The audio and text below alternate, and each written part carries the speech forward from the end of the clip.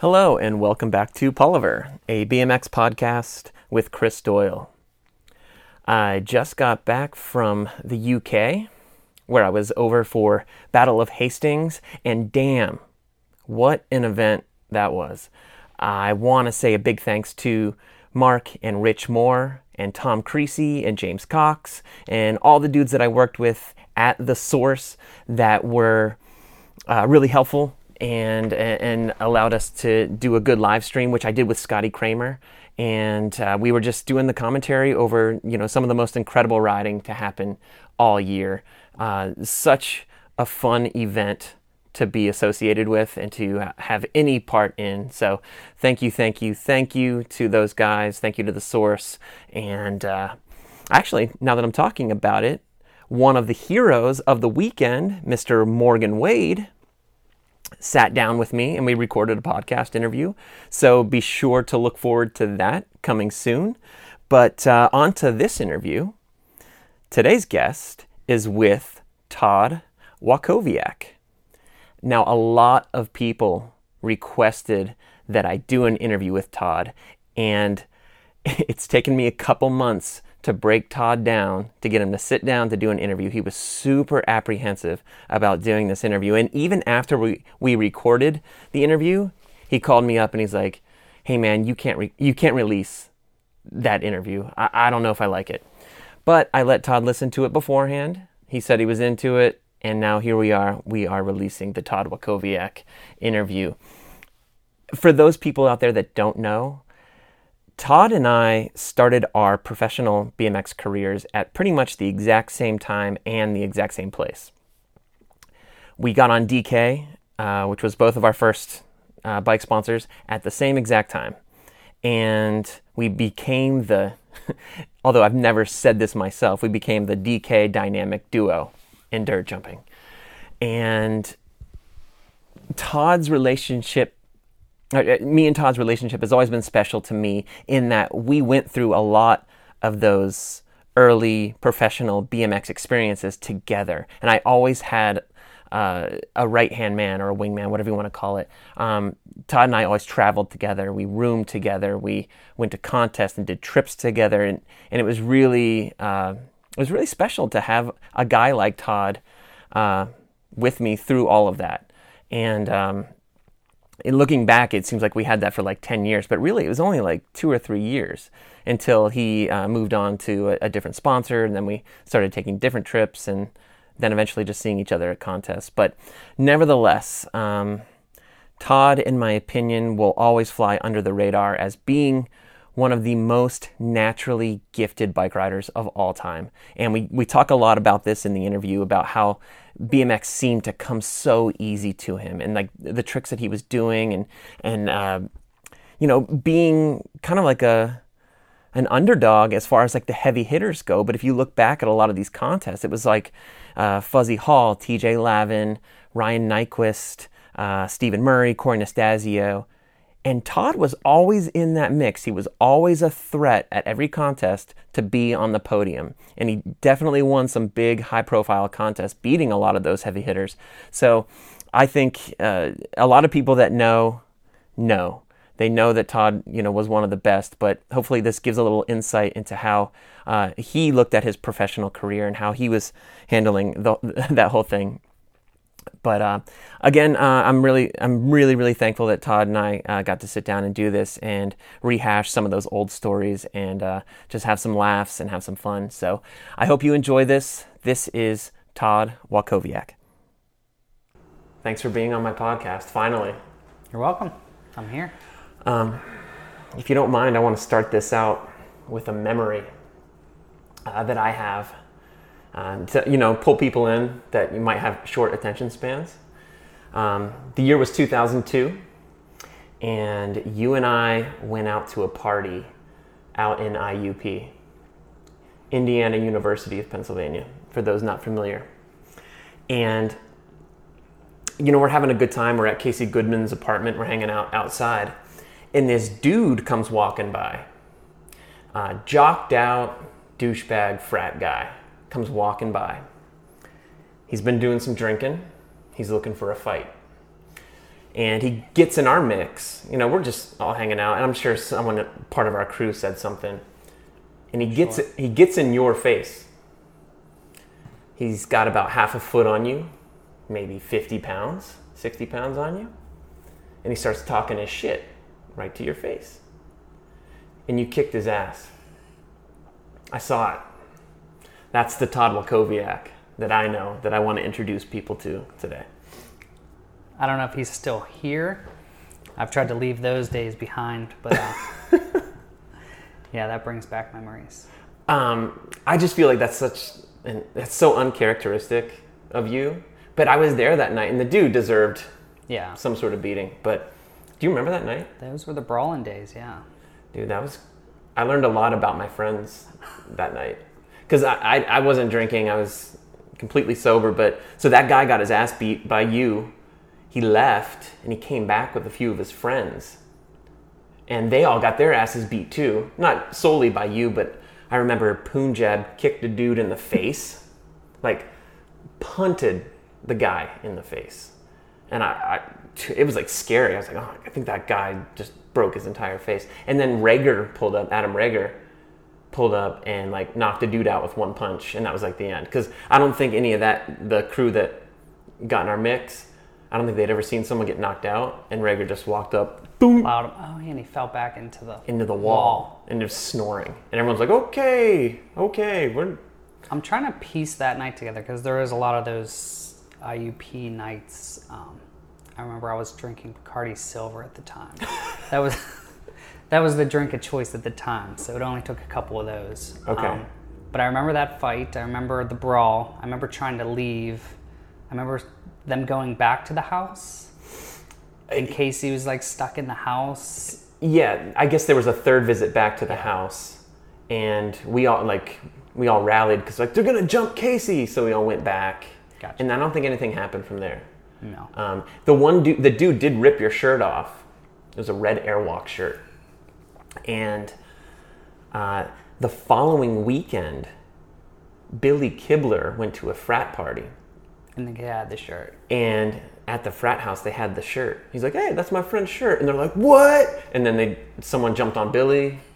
Billy got beat up. And I don't know, maybe did some beating up of his own. But you know what? Thanks for being a part of the podcast. I'm glad. I didn't know it was going to start like that. Well, it kind of breaks the ice a little bit. Gotcha. I mean, I do have my notes. And I do have my first question. Okay. Don't cheat. I'm not. My first question, is BMX easy? I think to some people, it could be. Is BMX easy for you? I don't want this to come across the wrong way. I think certain people find it easy to do certain things. I don't think BMX is easy to me more than it is to other people, but I just think when there's things that I want to do, I just find a way to do them. And I don't know.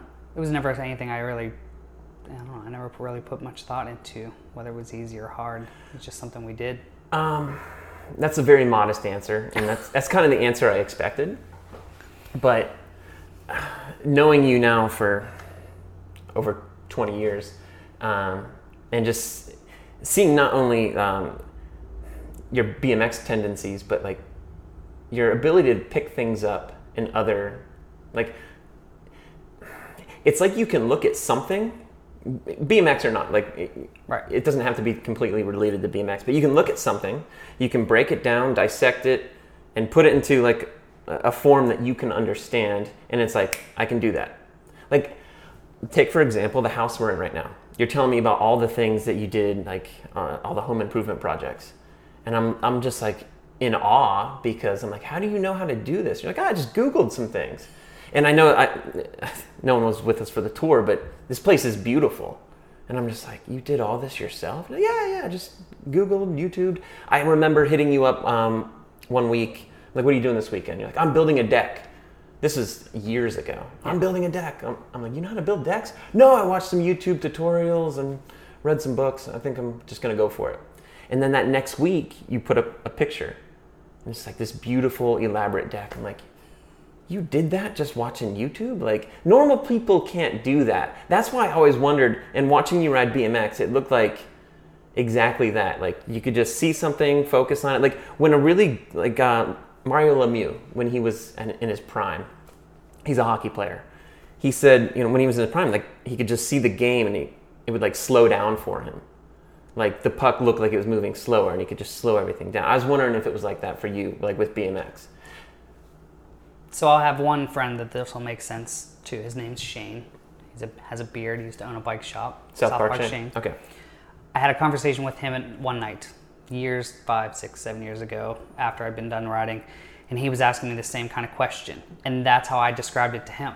And I would be like, I don't know what it was, but it was like everything was in slow motion. Like when I was in the air. I think it's just because you've done the thing so many times that it just seems to go slower. Okay. So my analogy was right on point then, kind of. I think exactly. And that's I don't know if we've ever talked about that, but that's it. I remember a conversation with Shane one night about that, and he was blown away because I think some people can get the riding. I feel like I'm so far off of the riding that it doesn't correlate to what I do now. So when you're talking about these things, I'm like, I'm putting into houses or nursing or whatever else I'm doing. I don't find any of that stuff hard.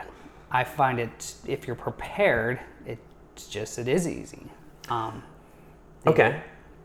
Again, modest answer. I wrote down here on my notes, I was like, were you like a gifted kid? Like, did you have like certain abilities that other kids didn't have? Like in high school, were you like an exceptional student? I never got straight A's, which both my kids actually have always gotten straight A's. They haven't gotten a B. So, but I was in the gifted program in middle school, and then they stopped it in high school. So somewhere in middle school, I went to. Okay. Like you went to public schools. You went to that school in Oakland, right? That Schenley High School. But wasn't that like a school for gifted kids? No, it was. So in Pittsburgh public schools, there's magnet programs that you pretty much just have to sign up. If you went to the school in your neighborhood, it was like your, I forget what they call it, they're like your feeder school. Like if you live in Carrick, you go to the Carrick High School. But if there's something you're interested in or you want to learn more about something else, you can just apply. Like, hey, I want to go to this other high school, this other middle school, and you just have to get accepted. It's kind of a lottery, but most of the time you get in. So Schenley was a high-tech school where they taught us soldering, electronics.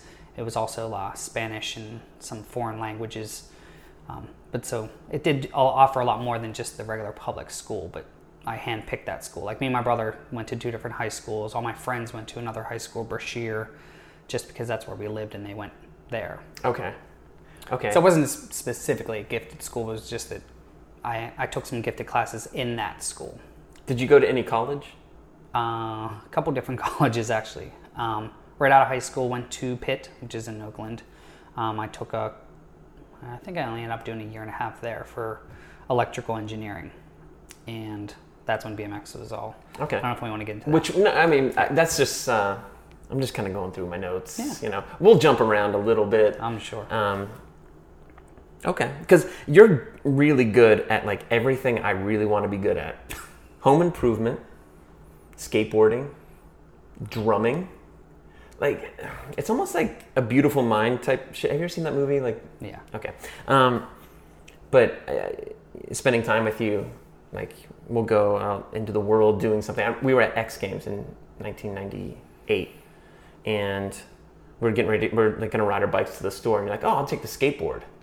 Remember we were staying at the Oakley Beach House? I'm like, oh, you skate? Yeah, I know how to skate. And you were like super good. I was like, wow, Todd's really good at everything. And then when I lived with you, you were like a really good drummer. And you could play like every Green Day song, Metallica song. Yeah, at that time, Pearl Jam, all the punk, that alternative rock. Okay, but yeah, it started to seem to me like nothing was hard for you. That was just the vibe I got. Yeah, again, I feel like it's more of just preparation. Like I don't put things down, and I know one of our other friends, Bennett, I would say is pretty much the same way. He's cut from the same cloth. Yeah, for it's sure. just that, you know, when you get into something, whether it's, what were you guys into? The ping pong. Okay. You know, ping pong or whatever you like start to do, you just can't put it down.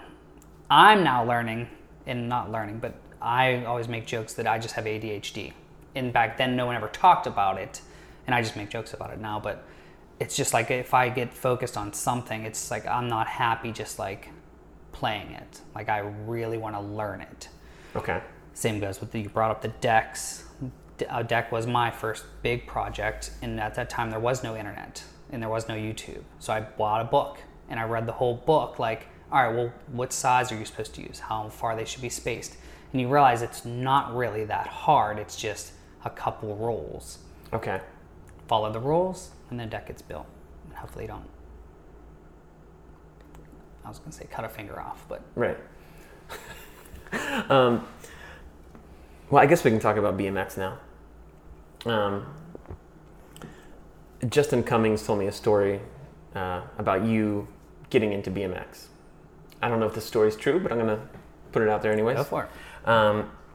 He said that you were a skateboarder and you had a girlfriend that lived near the South Park BMX track, and you would ride your bike over to her house and just hit the track on occasion. And then you got into riding. Is that right? That is 90% correct. Okay. There's actually a long story. Let's do it. We got time. So I was skateboarded maybe. So I did the whole baseball, basketball. I actually played basketball. I was... Can I say time out right there? When I stayed with you years ago, there was a picture in your basement of you board sliding a handrail. You were wearing acid wash jeans, maybe a jean jacket, the cut off fingerless leather gloves, ponytail, hat backwards, mustache. Is that right? That's 100%. Okay. I've told that to people before, and I say it and I feel like I'm making it up, but I know I'm not making that up. No, it was actually a 50-50 grind. It wasn't a board slide. I'm sorry. But yeah, that's where that Pearl Jammy, that's where I was going. I had the long hair, kind of Red Hot Chili Peppers, Anthony Kiedis, parted down the middle, past the shoulders. But you were on that level where you're doing handrails on a skateboard already, before getting into BMX. Correct. Okay. Nothing big. I mean, just whatever was in my neighborhood. I never really went that far. But yes, so that was 10 to 12 to 13 years old, something like that. I stopped the baseball. I remember the day. I remember waking up in my bed, and the baseball team was going around the neighborhood, and they were, doing some sort of fundraiser. And my dad's like, yo, hey, you got to go. This is, if you're going to play this year, you should be out there. And I just was like, yeah, this is not my year. I'm done. And I never went back. And I think a lot of BMXers or skateboarders or anyone gets away from that team sport. I'm sure that's been talked about a bunch of times, but I fell right into that. I was just like, you know what, that's not for me anymore. And I skateboarded. We would take trips. And at the time, I was 13, 12. Parents would let me and my brother go because he skateboarded too. We would just go up to the regular parks. There was like 2 skate parks in Pittsburgh, Cheap Skates, or Shady Skates. Whatever one's like right near the wheel mill. It used to be. Okay. And then there was one in North Versailles. And would take these big trips out there just to skate and ride the ramps, and that was the only place that there was. But that's as far as I could go. Living in Mount Washington, everything was a hill, and on a skateboard it wasn't very, easy to get around. So I started dating this girl, met her at this church group, and she lived in South Park. She's like, hey, I have this BMX track like near my house. You guys should all come out. And I'm like, I'll never make it there on a skateboard. It was 9 miles from my house. So we organized this group of guys to go. And that's actually where I met a good friend of mine, Ken Zilliot. Mm-hmm. And there was another guy, Brian Wilson. There was a couple of other guys that I all went to middle school with. We organized this trip. We're all going to ride out to the BMX track. It was like the first day of spring, whatever day. But I remember the track being muddy and it was cold. But we organized this trip, and our parents just let us go. We were 14. We hopped on. I had a mountain bike at the time. I didn't even have a BMX bike. Show up at the track, and this is how the story came up. I was just telling it. I ran into Mike White, Devlin Brill, and Brian Gunzenhauser. They were all out there riding the track, and then we saw them down at McDonald's doing 180s in the parking lot. I ran into Devlin the other day. That's how this story came up. But that's how that trip came about. I just rode out there, rode the track a couple times, and just was like, this is awesome. Like, this is something I don't know how to do. The skateboarding at that time, like, people were getting sponsored, and it was like, that seemed like, you know, everything was West Coast. There was like nothing really happening here, and I wasn't that good. I could do some stuff, but I was like, that's so much far of a, you know, like, I'm not pursuing this. Let's just get a bike. So a couple of my friends were like, let's just get BMX bikes and start riding bikes. So we started going on the track like every day since then. And I still keep a skateboard with me every once in a while just to monkey around. But yeah, to talk shit online about the half cab. Right. Yeah. You like that? I saw that, yeah, it was nice. That whole thing was interesting.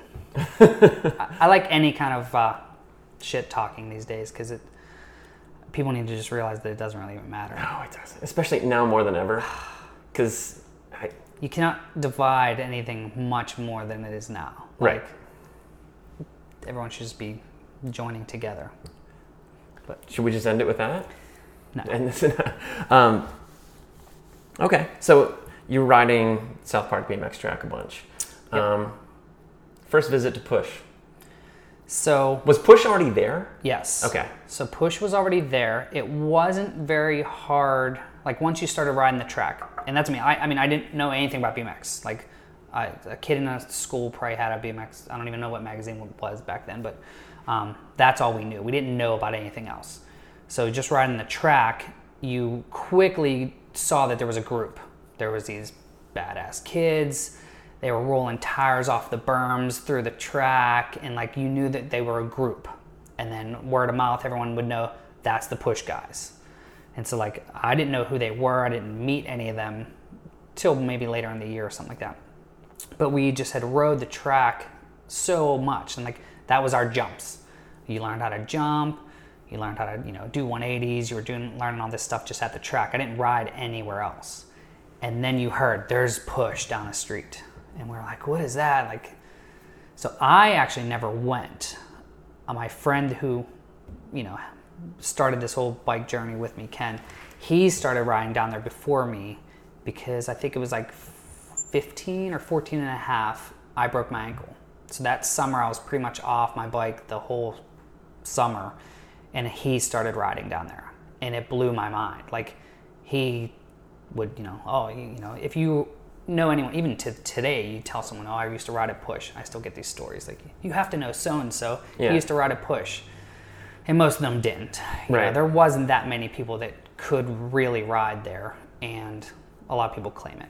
But my point is that, like, he started riding there. So he got in with that group before I did. Who would that group have been? Back, like, like Jason Stig, Justin so Short? It was like, so Justin Short I did not meet until at an X Games, like years later. Yeah, in 98. So yeah, I think he had moved, I don't know his story either. But he was gone before I started riding there. But it was like some of the racers, like Chad Savar, you know, Hummel would come into town, Yaka was there, but they weren't like the locals, they were the Mount Pleasant guys. But Ground Chuck, Rocco, Rat Boy, like Justin, the Cummings brothers, Steve, and like, so that group. So there was this, and they were all, you know, my age or maybe a year older, and then the Stig and all those older guys were there too. But like, that was that main group. It was not very big.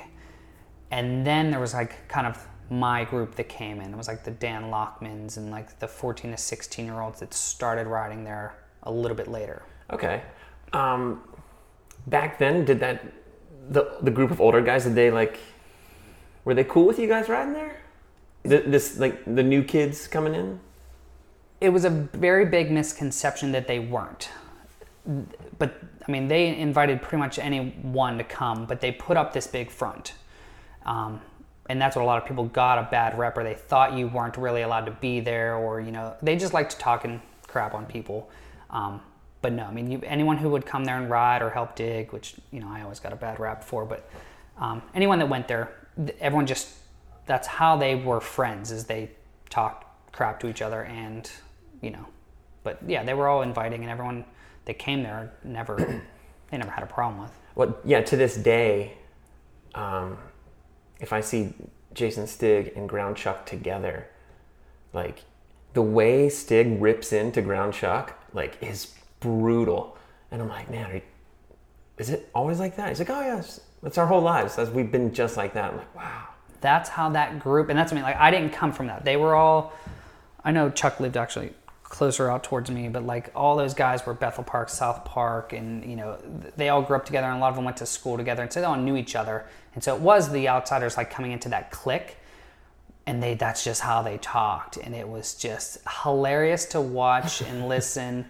And if you weren't from that clique, you know, it did look like, oh, I can't hang out with these guys, or like, yeah, all I do is I go there and they just rip on me. I mean, they ripped on me like the whole time I rode there. But I almost feel like it just makes you better. You know, They don't mean bad by it, and they didn't, you know. It's just how they were to each other. I actually have a funny story about that, too. Go ahead, man. I don't think it's going to be anywhere in your notes. But so after I became pro, which I know we're jumping ahead, I tried to get into Woodward once as a pro and got turned down because someone there had heard stories about me talking bad about little kids somewhere at Chenga. Did you ever hear this story? No. So my group, I mean, I never really hung with these big pros or this group that was in Pittsburgh. It was all my friends that were younger than me that I rode with all the time, and that's how we talked to each other. So and I don't know the real story. I'm assuming that someone had seen me at Chenga talking to these kids like this. They were my friends, you know, that's how I grew up then. You know, at that point I'm 19, they're 16. It's my job to put them in their place, you know, in a funny way. Yeah.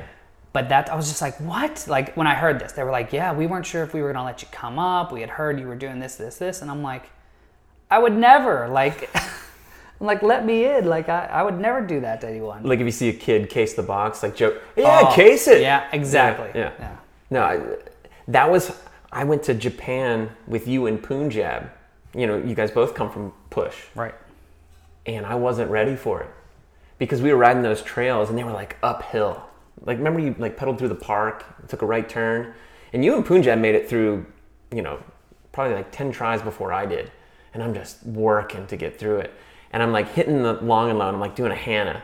And I remember hitting the long and low one time, and you just go, whoa, King Hannah! And you and Punjab were just laughing. I'm like, fucking guys. It's so weird to think about now, because, like, now that I have the kids, I now learned, you know, how to bring someone up with praise, you know. But then, like, what would it have looked like if we hugged and was like, Chris, that was a great job out there. Right. Like, so that's just how we communicated with each other, and it was, it's funny to look from the outside in on that. Probably gave you a thicker skin, though. Right. But I totally get it. But even still, even those guys were, like, cool with you guys coming, you were still a bit of an odd man out. Oh, for sure.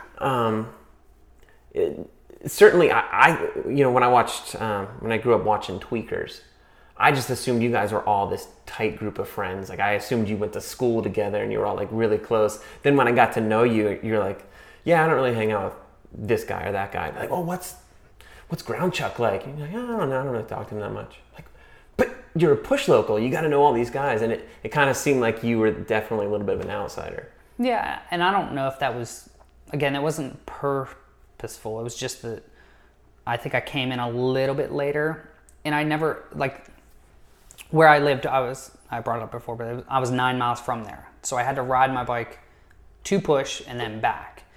They were all kind of there. Some people had cars at that time, and, you know, they would do things, and they all, you know, would talk at school, or we're going to go here. Me and my friends, like, we just were like, hey, we're going to go there on Saturday. Let's just meet up there and see who's there. Like, so we were, you know, I think Lachlan was the only person I knew his number at that time, and that's just how that was. We weren't, like, it wasn't like there was two cliques. It was just, they had their big main one, and whoever else came in. But yeah, I would show up, like, days and there would be no one there. Like, oh, they all went to Mount Pleasant to ride those trails. I'm like, oh, okay, cool. Like, and you would just ride Push? Yeah. Huh. Like, that's how that worked. Okay. But a lot of the guys that rode push had a very similar style. That it was like a race motocross, heavily influenced by motocross style.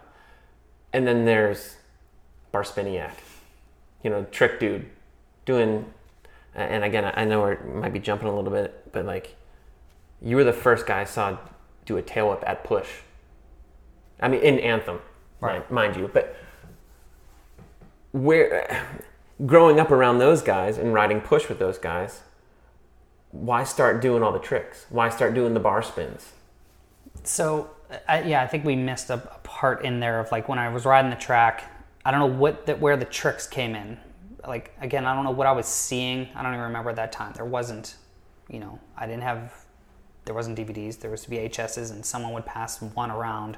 I never bought any. I didn't have any. But there was this park that me and my friend Ken would ride. It was called Pauline Park, and it was just a fly out. So that's what, if we weren't going to these trails or to the track, we just had a one jump. I never rode a dirt bike. I don't know if I'd ever even seen like a motocross race or a supercross race. So like I never knew any of that side of it. And so when we would go there, we'd be like, all right, he would try a bar spin and he would try 180, and we would just go back and forth. What can we do off this thing? We also rode a curb, like a curb bank. And we would just like, what can we do on this bank? And we would just sit there, tail tap, and do bar, like, and that's where all that stuff, that muscle memory and just like doing those tricks that like, I think it was probably the second time I even rode push, maybe a little bit later than that. But like, as soon as I was able to jump one of the jumps, I was like, I got to bar spin that. And there was, and to me that was just like, well, that's what I do. Like if I get in the air, I'm going to do a trick. Like I don't know to just do a kick out and that is what would look cool. I'm like, I got to take my hand off. I got to take my foot off. I got to do this.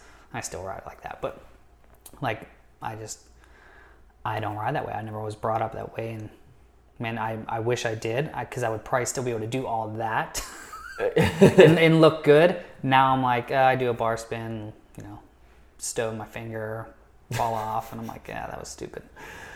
But. Well, that explains a lot then. Yeah. Because like I said, I watched Tweakers a bunch, and I watched 1201 a lot. And I'm like, wow, who's the dude doing all the tricks? Because I was super into like doing bar spins and stuff. So like I kind of noticed you in those videos already.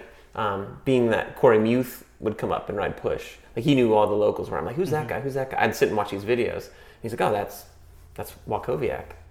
And he's like, they call him Bar Spiniak because he does so many bar spins. I'm like, really? Bar Spiniak? Who gave you the name Bar Spiniak? I mean, it had to have been either Stig or just anyone at push. Like that's you would walk in and you would just get a name. And so for a while it was just the Wackowiak name just it lent itself. Yeah, it was Bar Naknakiak and it had all these aki, and then when you do bar spins all day long, it just ended up Bar Spiniak. Okay. Because now I'm thinking about push locals and their nicknames. I'm thinking like Wingding, Chuck, Punjab, like. No, and I mean to this day, like I see people on Facebook and I'm like, that was his name. Like I'll see people at car shows and stuff and I'm like, I'm just thinking of what we called them. And I'm like, right. I try to find him on Facebook or something. I'm like, that's not his name. Like, I don't even remember what his real name was. I gotcha. So, Squirrel. Like, they just didn't like real names. Yeah. I guess, yeah. And again, we might be jumping ahead too far here. I mentioned 1201. I mentioned Tweakers. That's the first time that I saw you. And I know you were in like Bent Forks, Broken Bodies. But I saw that like later because that wasn't as popular. But I have a quote here, a recent quote. It says, I pretty much owe my whole career to Anthem 1. And you said that about the Stew podcast. Yeah. So when I saw, it was actually before you were just mentioning that it was coming. I don't think I even listened to it yet. I don't know. I just felt like chiming in there. I don't really do too much of the internet chiming in these days. But I mean, I just wanted them, it just brought back that memory of that video. Okay. I don't think about that stuff too much these days, or haven't in a while. But it was. I remember sitting in my mom's, because I was living with my parents at the time, sitting in their kitchen and getting a phone call from Bud Deck. And it was just like, he was asking me about the dirt circuit, and they wanted to change, it going from, I don't remember what it was then, $500 purse to a $5,000 purse or something, whatever it was. And I'm like, for one, I'm like, I can't believe this guy's talking to me on the phone. I'd talked to him a couple times before, and he was like, flown me a frame because Squirrel was riding for DK. And then the end of the conversation was like, I'm like, yeah, I mean, I'm sure people will swing. And it was like, you have to pay $50 entry or $100. Again, it's so long, I don't remember what it was. And he was like, but good thing for you, we're going to start paying your entry fees. And I'm like, oh, what was that? Because at the time, this will probably go against what people thought of me then, or that's probably what they thought anyway, but I just wanted to be sponsored. Like, I got that bug where like I wanted to be, but where, you know, riding a push, it wasn't cool to be sponsored by a lot of people, and you're really not supposed to like go try to be, you know. I was working on a sponsor me video, like all this stuff. And you knew you were good enough, right? That's at that time. I was just like, I knew the tricks meant something. There wasn't a lot of people doing that many tricks, and it just came naturally to me to do them, so it should make sense. I just sucked at contests at that time and wasn't doing anything else, hence the video. So then, yeah, I'd gone to like 2 or 3 contests, and I don't even know what I got. I'm sure near the bottom, because I rode a South Park one twice, and then rode a Christmas Classic. I mean, I don't even know what my first Christmas Classic finish was, but it wasn't good. And then that's what, anyway, the button deck conversation was then, well, you know, we'll start paying for your entry fees. Just keep putting out video parts like that. Huh. And to me, like now looking back and like how video parts are important now, I should have taken that a little bit more serious. Yeah. But I just was like, all right. Okay. I guess I'll just keep doing that. So he'd already seen Anthem prior to you going to the Christmas Classic then, right? He must have. I think I'm trying to paste this together, because after it was actually when you guys were talking about the Anthem and when it came out and stuff like that, I was like, do I have that right? It was after. So it was after that Christmas Classic. Okay. Like, so I had went and rode, and like that's me. Like, I remember it, and I remember what I was wearing, but like I didn't do good. I fell on something or tried. You fell on a tail whip. I'm sure. Well, I remember vividly. I remember watching you in practice. Is this the one jump? No, this is 2. This is it's probably the year after that. Is a set of quads. Okay. Are we on different years right now? No, I think that's it. Okay, this is 19. But I rode the one before that too. Okay. But again, that's what I mean. Yeah, you had a clip and props doing a bar spin, the bar spin back on the one jump. Okay. I think Brian Foster won it. TJ got second. Typical. Yes. Okay. But the following year, it was 1997. You know, just going into 1998. And I remember you riding those quads at the DK Dirt Circuit. And I was like, holy shit. Like, your second or third run, you did a tail up on the second set. Like, not a lot of people were doing tail ups yet. Like, TJ Lavin could do tail ups, and, you know, maybe a handful of other guys. I'm like, who's that dude? And everyone's like, that's Bar Spiniak. I'm like, whoa. I literally thought, I was like, he's the best bike rider in the world. And then they premiered Anthem. And you had... you really stood out in Anthem, because Anthem was all about like that. Yeah, it was the, you know, a lot of style, a lot of kickouts, turndowns, tables. I mean, you had like Stauffer, who's now like an icon, snapping tables. But like you really stood out because you had a lot of those bar spin tricks, and it seemed to me like your whole you had a split part with Stu and Chris Hallman. It looked to me like your whole part was filmed on the one jump on the 8-pack. Like you just did a couple tricks and you have this like standout footage in like the biggest video of all time. I mean, Stu, I want to go back to 2 things on that, but Stu was correct about like how he was like, hey, we showed up and he just filmed stuff. Like, I didn't know he was filming for video. Like, I may would have even tried even more things, but like that was just how we rode in those days. Like, you jumped those jumps, you did tricks, people would pull out a camera and you'd be like, yeah, I'm up, and you would just like start doing stuff. But I didn't know it was going to anything or what it was for, and it probably was. I'm sure it was one day on the same jump.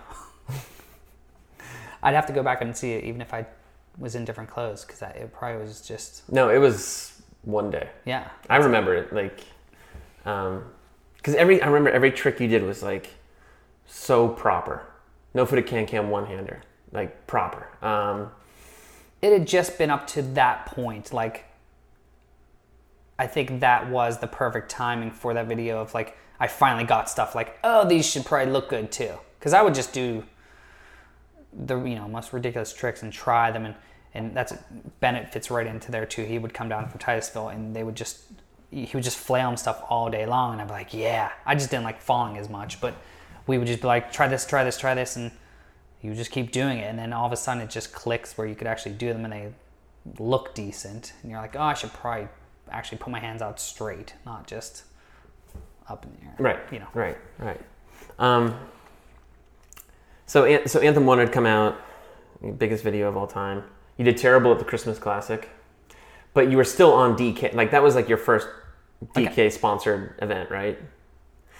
Because you weren't wearing a jersey. I don't remember you wearing a jersey. No, that's I know I had a frame. I think it was the blue Legacy or whatever it was.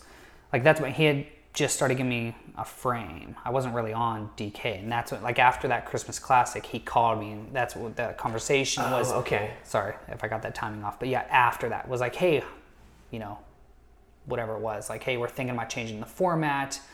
Would you come to these? Or I don't know if he was just trying to get rider input or whatever. And that's when he like offered to be like, do you want to be on the team? So the next contest I remember after Christmas Classic was Florida, Orlando. And you did have a jersey then. That's yes. I with think your that's name, when I was on the team. Your name on the back. Did he like? Because it seems like, oh, we're just going to pay your entry fees as long as you're putting out video parts. But when you got to Florida, were they like, oh, hey, you should probably wear a jersey too? I honestly don't remember. I think at that time I was probably, again, I was real sponsor hungry. I probably was like, hey, I'll wear it. Send me some stuff, like, oh yeah, I would have worn at that time. Yeah, like, I mean, you mentioned like TJ and all that. Like, I wanted to be that in leathers, jersey. That to me looked cool. Like, they made sense. Like, that's what I, because I did race for a little bit too, but I never wore that stuff then because I wasn't sponsored, and I felt like once you were sponsored, you could put on that, oh, now I'm pro. Didn't you win? Well, you didn't win Florida. Or you got second. Nyquist won. Correct. Because Nyquist won everything. But I remember you did your first run. I don't remember what place you qualified. You did your first run, bar spin the no-footed can-can on the second one. But something happened where like the cameras weren't ready. They're like, hey, you need to redo your first run. Do you remember this? No. You did your first run twice because like our cameras weren't ready. And so you're like, okay. And you just went back and did the same run again. And it was like even better than the first time. Like, you didn't complain about it. You weren't like upset. You're just like, okay, yeah. Went back up. And I'm not going to remember who this was. Hopefully he's listening and remembers this. Whoever was the starter, the guy with the clipboard like tells you to go. Yeah. All I remember about that contest, there's two things I actually remember about it. I remember before my run blowing a snot rocket, which I never do because I think it's disgusting. Yeah. And it landed on his clipboard before my run. Like, that's all I remember picture being there because I was so embarrassed, and I was still just this kid. Like, and I was just like, I don't know. That's what I remember. I don't remember what my first run was or bar spin the no-footed can. In your last run, you did a straight triple. It was like, and it looked, and you did it with like this face. And it was like, wow, like this dude's going to be something. So you got second behind Nyquist, and then it was just like, we hit the road. So I drove down there. At this time, sponsoring was, like he just was like, you don't have to pay for your entry fees. I rode down there in a car with friends of mine that they used to take me to races. And I was just like, can I go with you down to this thing? I'm going to ride in this contest. And so I went down there for that. And all I remember is I wanted to win enough money to get my car inspected. I had the Chevy Citation at that time, the red Chevy Citation. And not only, I think I won $800 because that was the first time that it was the 1,200, 800 purse. So I was like, you got to be kidding me. So I think I bought dinner. We went to some buffet or something like that. And then I got home and I was like, not only am I getting my car inspected, I'm buying new wheels and new tires. Did you also get flames painted on the Citation?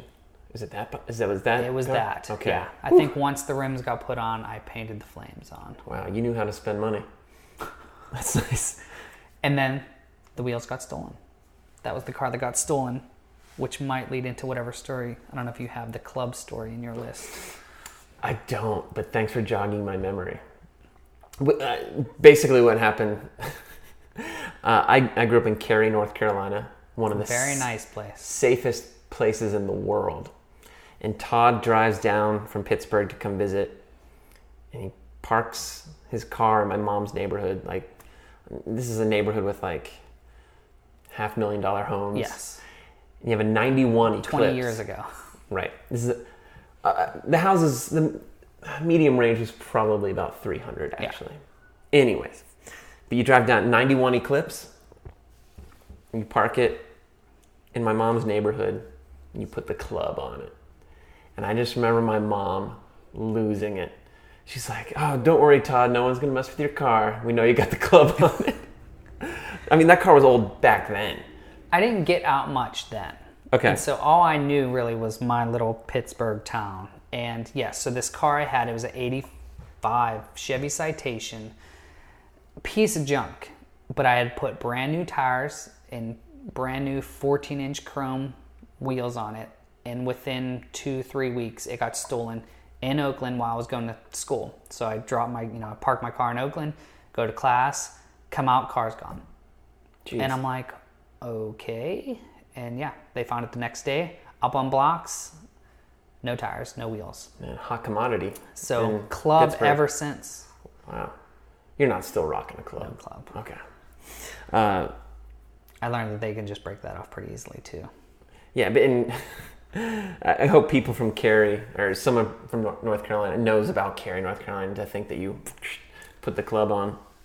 So I want to go back to the Christmas classic stories because you reminded me of something. I would have never thought of the tail whip.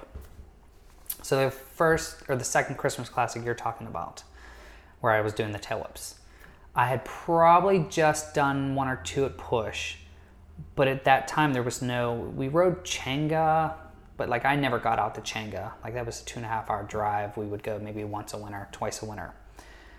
I had spent pretty much the whole winter doing those upside down tail whips. Yeah, I remember you telling me this. Yeah, laying on your back and just doing tail whip. You would sit there and just do bar spin back, tail whip back, turn downs, and that was bike riding. Like I remember my bike was in my room. I would lay in bed and do that over and over and over.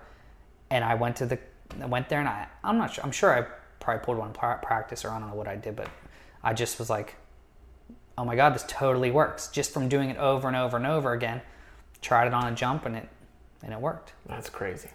Which leads to the third Christmas classics, which I did do well in. I'm sure you know about that one. You got first place. Yeah. Todd won it. So the year after that, we had one of these mild winters. I was now riding Area 51 trails, and it was the same thing. Like we had rode so much all the way up middle of November, still riding, and so everything was just so fresh. And like I had never had that before going into one of these contests because it was always Christmas classics after not riding for 2 months.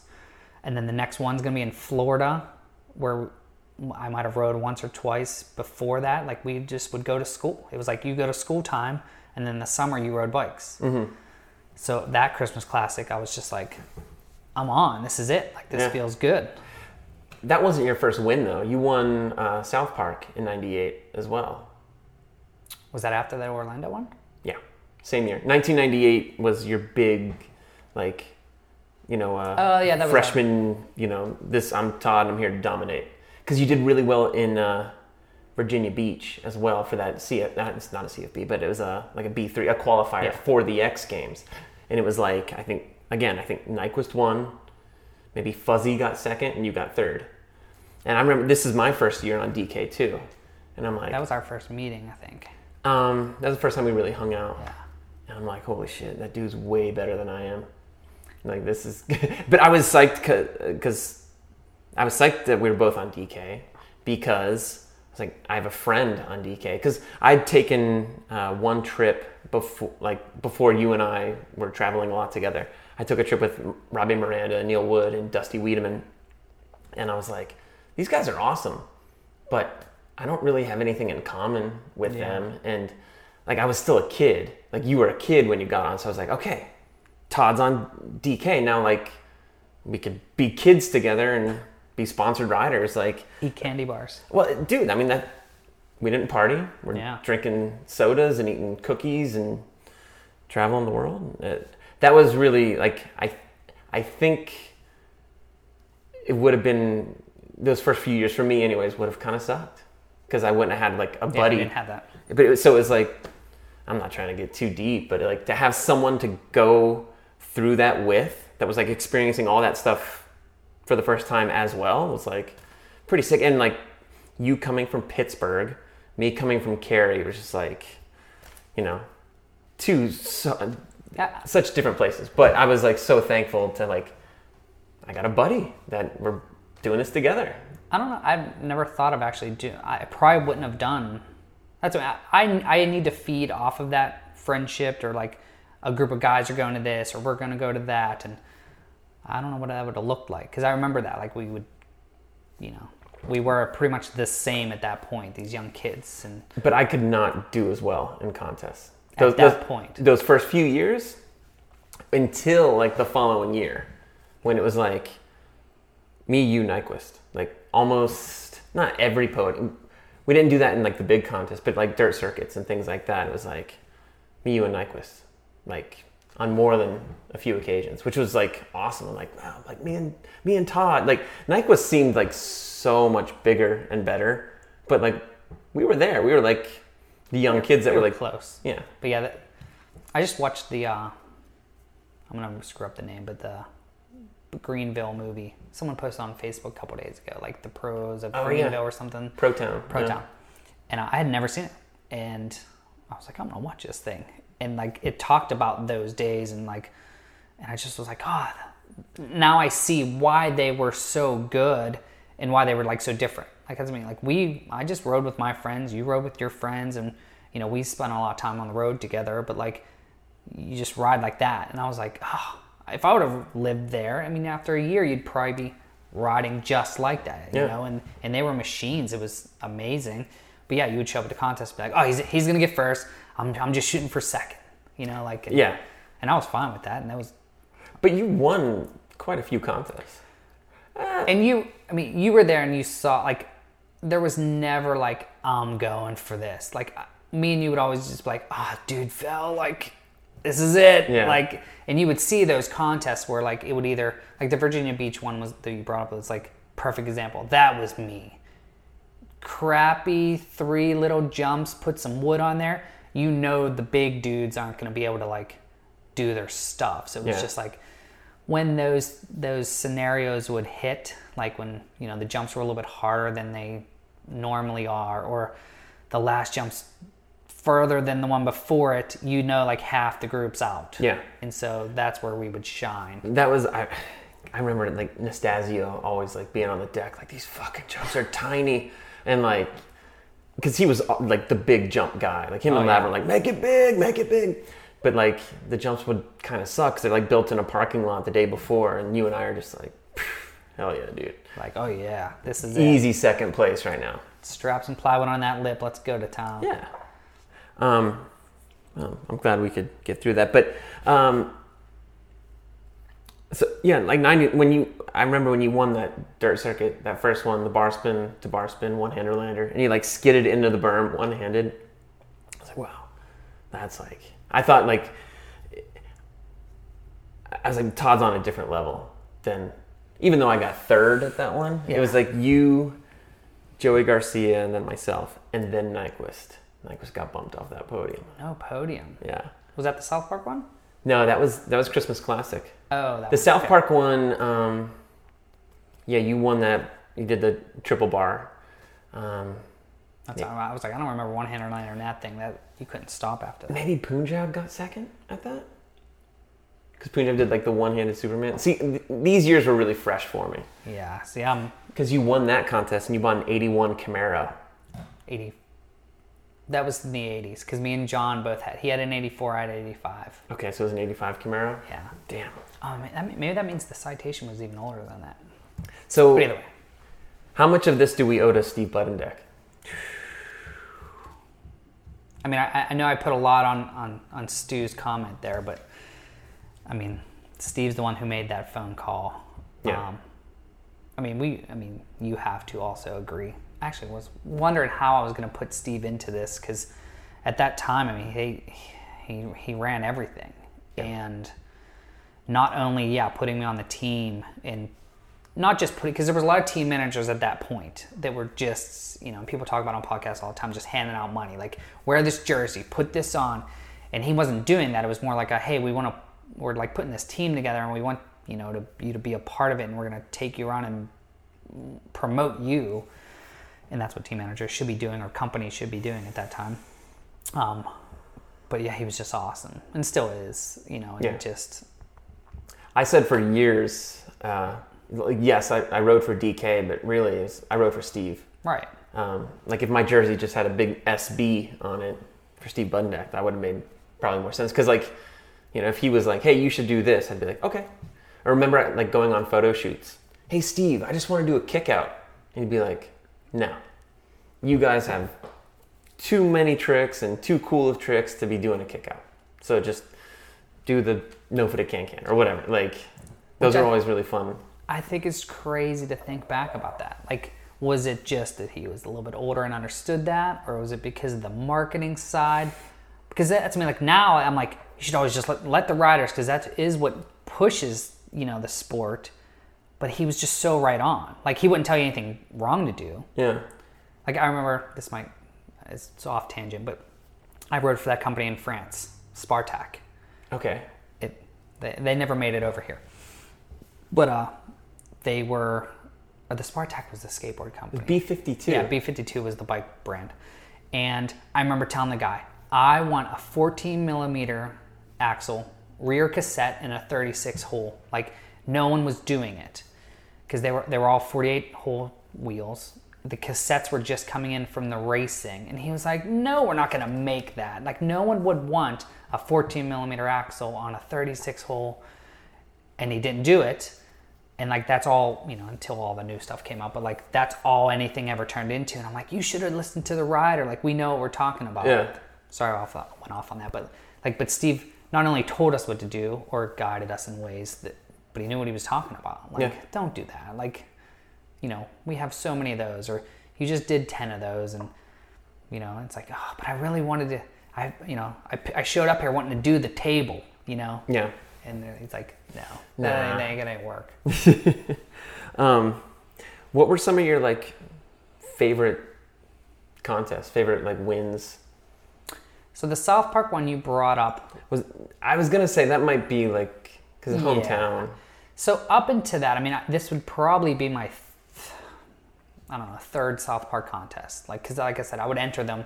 My very first one, I was probably 15. I did 3 one-handers. It was the big jump. Jimmy Levan, Stig jumped. It was like off the track, off the pro lip. I entered that. I was wearing a rock climbing helmet. Oh, you rode that one? Yeah, Bennett. Wow. I think Bennett had clips and props. Yeah, BF did the 3 table on it. Yeah.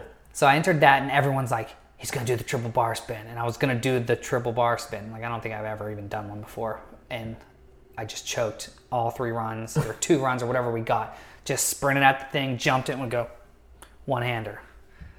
And I was like, all right, well, that was a wash. And then, I don't know. Then I was hurt for the next one. I think that was the Taj tail whip. Okay.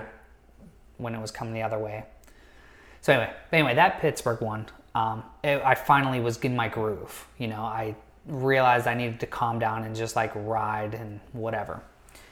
And I don't know if I'm remembering this right or not, but they postponed it because of rain. Mm-hmm. And so my whole family, so now I'm in Pittsburgh, my whole family knows that I ride, and they're like, he's going to be in this contest, and he's actually good now, because they used to come to the other ones too. And they were all there, and I sent them all home. It's not happening. And then for some reason, like, they ended up putting it on. And so I called everyone back up. I'm like, you got to come back out. Like, it's happening. And so they all came back out, and then I won.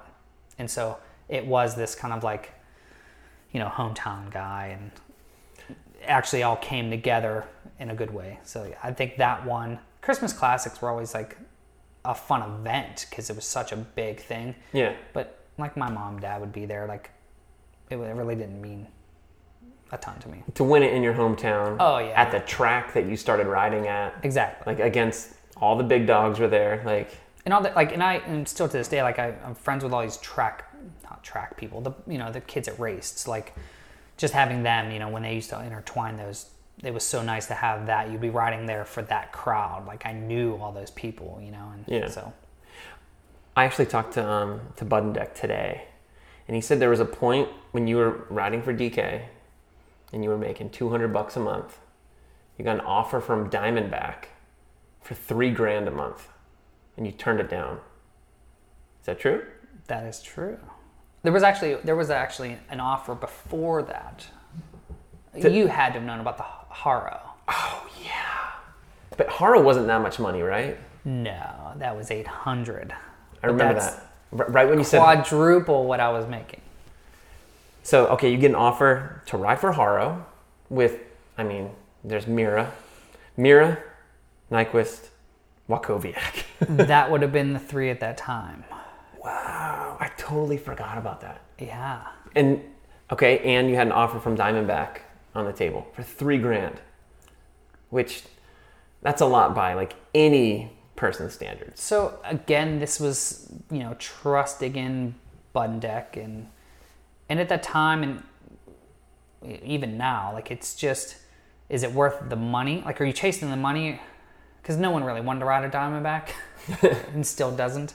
I'm sure. I don't know even if they're doing stuff. But they're not in BMX okay, anymore. good. I don't want to. Okay. But anyway, but yeah, like that's it was like a hey, and we would talk about that. It wasn't like going behind people's backs anytime any of these deals or if there was something going on his end. Like hey, we're gonna be whether cutting, adding, whatever. Like it was a communication. Like what do you think would be best for both sides, and then you would make a decision then. But yeah, like that's what he was like, you know what, we'll figure this out. Like we'll try to, I think we upped photo contingency or we got like other side sponsors, and he was like, don't worry about it, like we'll try to get to there, without you having to jump to Diamondback. How did was the Diamondback thing through Warwick Stevenson?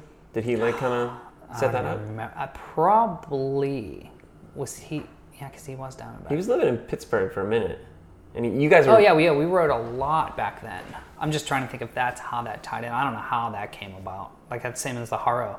Because I'm trying to go back in my head on, like, because I knew a lot of the stuff would come up. And I'm like, how does Haro get my number? Right. Like, I remember where I was. Like, I was at the South Park BMX riding and getting a phone call. And, like, at that time, it was just normal. But now I'm like, why would that even happen? But same with the Diamondback. Like, I remember having a contract, so I remember, it must have went through somebody, and I tore it up. Wow, $3,000 a month. I didn't know about that till today. Like, I was talking to Buddendeck. I told him I was going to be interviewing you. We didn't tell you everything. Which is good because I didn't get any offers. Yeah. I was like, wow, I'm making. At one point, I remember bragging to you. I'm like, dude, I'm making $600 a month on DK, and you're like, yeah, I'm making $8. And I'm like, yeah, but you deserved it. I mean, like, any penny that you were making more than me was well worth it. I wasn't sure. Again, I wasn't sure how money was going to come into this. I don't really like talking about that stuff too much because that's it. Remember, like, we were making that. I'm good with the low numbers and stuff like that, but then the racers, like, and we all knew the racers made a ton more. And it just was like, yeah, we'll get there someday. They've been on the team a long time, and it just was what it was. Yeah. As long as car insurances were paid. Yeah. Oh, yeah. I was living with my mom at the time. Like, but you talk about we're kind of dancing around the money here, and to me, it almost sometimes, even though you wanted to be a sponsored rider, which you said, it almost sometimes seemed like you felt kind of guilty taking money, because you would talk about like, oh, I'm thinking about getting this job, or I think I'm about doing this thing, and I think that was a lot of like coming from Pittsburgh, which is like the most blue collar place in the world, where like most men, like, you get up in the morning, you go to work, you work super hard, that's how you make your money. Like, there's like, for a kid from Pittsburgh to make money riding BMX, like it's almost like you felt kind of guilty about it. Am I right in saying that, or am I totally off? No, you're right on the money. It's just money. That's exactly how I felt at that time, and it, everything comes full circle, and I still feel it now. Like I've kind of made, which we'll get to a lot of stuff, but like at that time it was no one else did. The people, there was a couple people before us, which I actually just ran into them, the Hummel, Von Stout, like these people that just got out of it, they were sponsored riders and had just got out of it when the money came in. And then there was all these people in Pittsburgh that all rode just as much as me, rode better even to this day. The Punjabs and the Chucks, and like that stuff was timeless to them. Like now, how many people can do bar spins? Like all of them. Yeah. How many can do tail ups? All of them. But no one can be ground chuck. We all know that. Right. But now I'm getting these offers, and you're like, what do you do? Like, you don't turn them down, but then when you take them, you're the sellout, and it's the DKs and the standard and the S&M stuff worked perfect for Pittsburgh, because it was like, oh, you're still on that team and it's a cool team, so like it's not really that big of a deal, and they didn't know what the money was. But those were like BMX brands. They weren't like these mountain bike brands that were coming in like Diamondback, like Haro. Like, so you still remained core. I mean, I tried, and that's what me and Steve would go back. It's like we would go back and forth, because there was times where I would want to. I'm like, hey, I think I'm ready for this, this, and I know you guys can't do it, but it's hard showing up at a contest when you're top 3 with the other guys, and they're making, they're all living in California and all had Escalades at the time, and I had, what was it, the blue Mitsubishi Eclipse. So it was like, all right, I think I'm going to do it, but it would be like, all right, want to hold your ground, we'll work out some other things. And Steve, being the photographer, always helped out. We would just milk other knucklebone sponsors and get photo contingency that way. I always loved the story where, and we're jumping ahead again. I told you we're going to jump around a little bit, but we're talking about photos and photo contingency. There's this when Snap was still around, and we're at Interbike, and they built a dirt jump in the parking lot. And the night before, we're like doing like a demo. Like they just went around the show and like, hey, you want to ride in the demo? You want to ride in the demo? And like, so there was like me, you, Mike Parenti, Scott Wirch, a couple other guys. We're all doing this demo at night. Mulligan is shooting photos, and I'm like, oh, this is great. This is cool. Whatever. And then Mulligan comes up to me, and I think he talked to you. He's like, hey, I need a cover. Can you guys meet me here tomorrow morning before they tear this down? And I'm like, yeah, sure. And you were just like, I don't know. And you didn't come. The next morning, it was me and Scott Wirch in this parking lot in the middle of Vegas, shooting photos with Mulligan, hoping for the cover. Finally, that cover comes out, and you got the cover from the night before. And I'm like, damn. And Mulligan's like, well, yeah, the pictures that we shot that morning, it's just like an empty parking lot, and there's trash everywhere. And yeah, I didn't like them. So Todd got the cover. I'm like. So do you remember anything else important about that cover? So that was when I'd gotten off of DK. I know we jumped ahead here. So I'm on Mongoose now. Okay, well, hold on. Before we get there, like, why leave DK? Like, because we talked, you didn't want to leave for Diamondback. You didn't want to leave for Haro. But then Mongoose is the choice. You got a weird smirk on your face. Because you talking to Steve today, like, do you know the story or do you not? I mean, we had talked about it, I'm sure, at that point. He told me, this is fun. He told me that he encouraged you, like the Mongoose deal came your way. Okay. And he encouraged you to take the Mongoose deal because he felt guilty for not, like, for you staying with DK, even though like Diamondback and Haro were offering this money. This is one of the things I contemplated, only because Steve now works there again. Okay. So that's what, like, he had come to me, I don't know how, so I think Fuzzy was trying to put together the team for Mongoose in the Travis Chiprez. And I don't know how I got word of it, or I don't know how any of these things happened. There was like barely any internet at that time. But so I got word of this, and I'm like, I don't know. Again, I don't know if they came to me or whatever, but there was an offer on the table. And yeah, it was back to that, a lot more money than DK was doing. But at that point, you now are doing well. So we're both now doing well in these contests, and Steve was just like, you know what? Because maybe people won't even know, we both had the signature bike coming out. Yeah. So we had a signature bike that was supposed to be both of ours. But if I leave, it puts more funds in DK for you, and the signature bike is now yours, and I get to take this other money. So again, we're both, Steve looking out for both of us. Yeah. And that's why I was like, I'm not going to throw Steve under the bus, because he kind of was like, you should do it. And that's and so that's why it never was like a bad thing. And I was like, dude, I feel bad. I never wanted to leave DK, but I would. This is in the photo contingency and the contest contingency on the Mongoose side was just so crazy. He was like, this is worth it. I'm trying to think of who's still in the industry. He was like, we will just pound them with photos.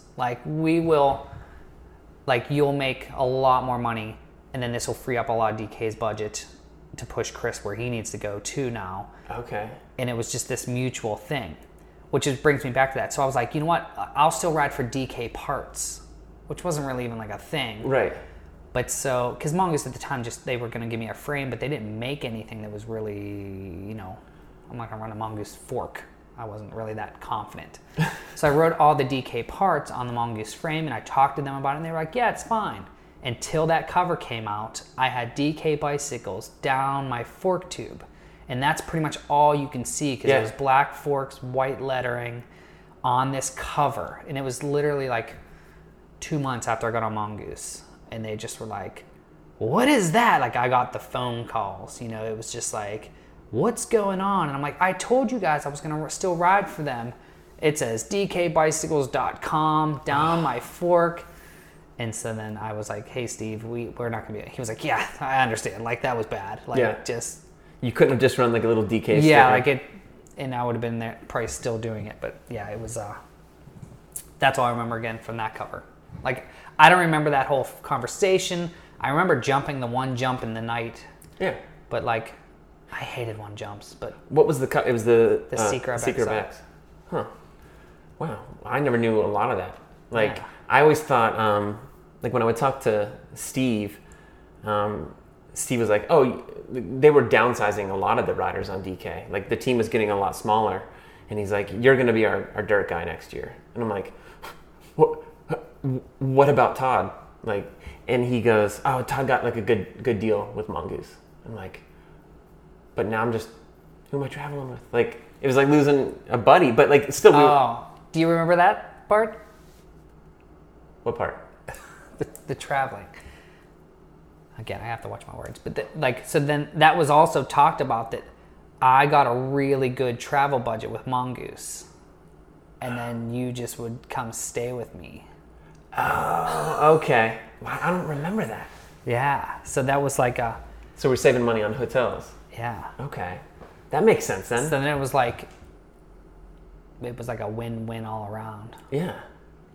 Jeez, man. It was a good time. For all the notes I have, I feel like I'm missing so much, but we can't go through all of it. Well, yeah, this is only so long. Do you have to go to the bathroom or anything? I'm good. All right. So you're on Mongoose. Made the jump. Made the jump to Mongoose. We skipped all of DK. But, running any of this stuff while I was running for DK. What do you want to talk about? I don't know. I'm just... I don't remember any of it, but... Yeah, I remember your contest placings, and there was the one... you did really well. Remember the first Gravity Games? It was the first big paying gig. I remember you had the 1-800-COLLECT stickers all over your helmet. You don't remember any rental car trips? Yeah. Me and Todd totaled a rental car. Only car I've ever totaled. Actually, maybe the only car I've ever wrecked. Well, true to form, I'll tell the story and fill in where... You're much better at this. Well, clearly I'm not, because I'm forgetting so many different things. But how long can a podcast be? Anyways, Providence, Rhode Island, Gravity Games, big, like high-paying NBC contest. You got second. What's that? Like 11 grand. Yes. 11 grand. I got sixth, which was still like 4 grand. Yeah, just going was money. Yeah, it was great. And I was in college at the time. And I remember this prompted me to like quit going to college. But we're driving our rental car. Well, you had to like leave the contest to make it to like it was Sunday after contest or whatever day. Like you had to go hurry up and get there. I had to. Well, the contest was on a Sunday. I had to be home Monday because I had a finite math final that I had to take, or a midterm or something, and I had to get back for it. So we're going to the airport. Todd's driving the rental car, and all of a sudden we're driving down I-95, doing 70, 75 miles an hour, and a wheel. Yeah, wheel flies over the median. And the wheel itself was probably going 65 miles an hour, hits the front of our car and totals the car. And true to form, you're just like, boom, and we just got hit by that wheel. And I'm like, ah! So on my part of the story, or how I saw it, was we were in the middle of some sort of conversation, or we were joking and talking and whatever. I never saw the wheel. And so this was that time period too when everyone was totaling all these rental cars. Like we were kids, like me and you never did that, but like this whole group of BMXers and skaters, and they would trash hotel rooms. And so at this time period, we had never done any of that stuff. No e-brake slides, and you never saw us driving anything in videos and doing goofy stuff. But so we're driving down the highway, trying to get you to the airport because you have to make this flight.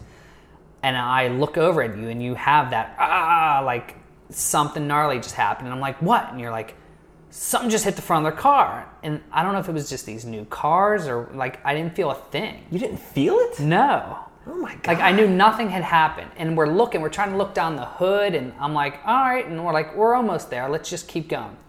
So we're like halfway to the airport. We're just still going. And then all of a sudden, all the lights on the car are starting to come over. Like the oil light and the check engine light, everything's coming on. I'm like, dude, we're like right there. Let's just go. We'll check it out when we get there. So yeah, we pull into your, our departure airport site, whatever. And then we both get out, and you look at the front of the car, and there's just this, the width of a wheel into the front, through the radiator, into the motor, just this hole into this front of this car. And it's leaking everything all over the airport. And I'm like, oh boy. So, but this is, I think this is before cell phones. Oh, I certainly didn't have a cell phone yet. Yeah. Well, no, we broke down. Like we pulled to the side of the road. Right. The car broke down, and then you got it to start again. And because that's why we were late. We were late getting to I missed my flight because we broke down, and we got the car started again. And then we went to the airport. We tried to return the rental car. Like, hey, here's the rental car. And people are like, what happened to this thing? So what am I, 19? First Gravity Games? I was 18, so you might have been 19 or 20. 19, 20. I just remember being like I was in the principal's office. Like we go to turn this car in. Again, I didn't do I didn't purposely do anything, but we did just drive this thing to the airport, dropped you off. I then go to there, try to return it. And then they had to call Bundeck. So I'm like, I don't know, you gotta call this guy. Like, it's a corporate car. Like, isn't this supposed to be covered? And they're like, what happened? And I'm like, I don't know, a wheel or something hit. Like, my friend said something hit the front of the car. Yeah. And they're like, and you just drove it here? And I'm like, I didn't see it. Like, I don't know what happened. And they just assumed we plowed right into a pole or something. Mm-hmm. And so they had to call Steve down, and Steve had to come get me, and we'll just take care of this. We'll figure it out. And corporate DK had to I don't know what they did. I'm sure they did something with it. But he was like, don't you worry about it. This ain't your problem. Just go. And then while we're sitting there, a cop shows up and says oh yeah, I just passed this. There was a van that lost a wheel on the highway. They didn't know where the wheel went. I'm like, yeah, that was it. Yeah, it hit us. Yeah, and they're like, oh, okay. And then that was it. I never heard anything about it. No, I never. I wonder if they had to buy some Impala or whatever it was. Steve took care of it. That's all I knew. Yeah. I went home. Well, yeah, so I missed my flight. I had to get a flight the next day. I get back to school. I'm going to North Carolina State. I go to my teacher. I'm like, hey, I was in a car accident yesterday up in Providence, Rhode Island. that's why I missed the test. He's like, sorry, I told you guys, no excuses. And I'm like, but I was in a car accident. I'm like, I'm 18. I just made $4,000. I'm like, school. Yeah. I'm done with this. Like, after that, we all have those stories. I mean, that's what happened to me. I think after that contest in Florida, when I did good, I was just like, wait a minute, these people are gonna pay me money, and why am I going to these classes? And you're out. So that wasn't the only Gravity games that you did really good at. I was off and on. Yeah, the next year I didn't do well. I mean, I got top 10 or something. You were always making finals. Like, yeah. You were a pretty consistent top 10 finisher. But then the year after. You had was it a double matching policy with Mongoose? So that's what that deal, so when we switched, so the first Gravity Games I was on DK and did well, got second. And then, the next year I got on Mongoose right when that started, the second Gravity Games. But then the third one, my matching policy, and I'm assuming everyone else is on the team, was because we had these other crazy sponsors, Plug, which it was a clothing brand through Hyundai, Kmart or something. Yeah, Hyundai. They would double match your winnings. So you go to a dirt circuit and win $800, they would give you $1,600 on top of that. And so I just kept like, all right, if I do good at one of these big contests, this is going to be crazy. And then it happened. Do you know why the Providence ones were always so good for me, though? No. I don't. I have family up there, too. Oh, okay. So anytime we would go up there, I'd have this, like my family would all go because, we'll just go see my aunt and uncle. They all had cousins and kids. And so, like, we would all go there and there would be this big showing again. And so it would be like, all right, time to just like...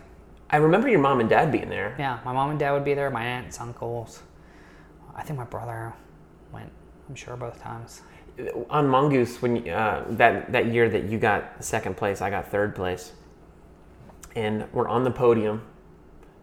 Murray won. Stephen Murray won. And you like look past Murray and you look at me and you go, I beat you. I beat you. Like, it didn't matter. Like, I know. You just made X amount of dollars and whatever else. You're just like, I beat you. I'm like, yeah. Well, I think at that time we were going back and forth pretty good. You might have been... I think there was a time where you started beating me pretty consistently. But it was... I might have been consistent. I was like second, third, fourth, second, third. Like, but you were like, you'd win a contest, then get 10th.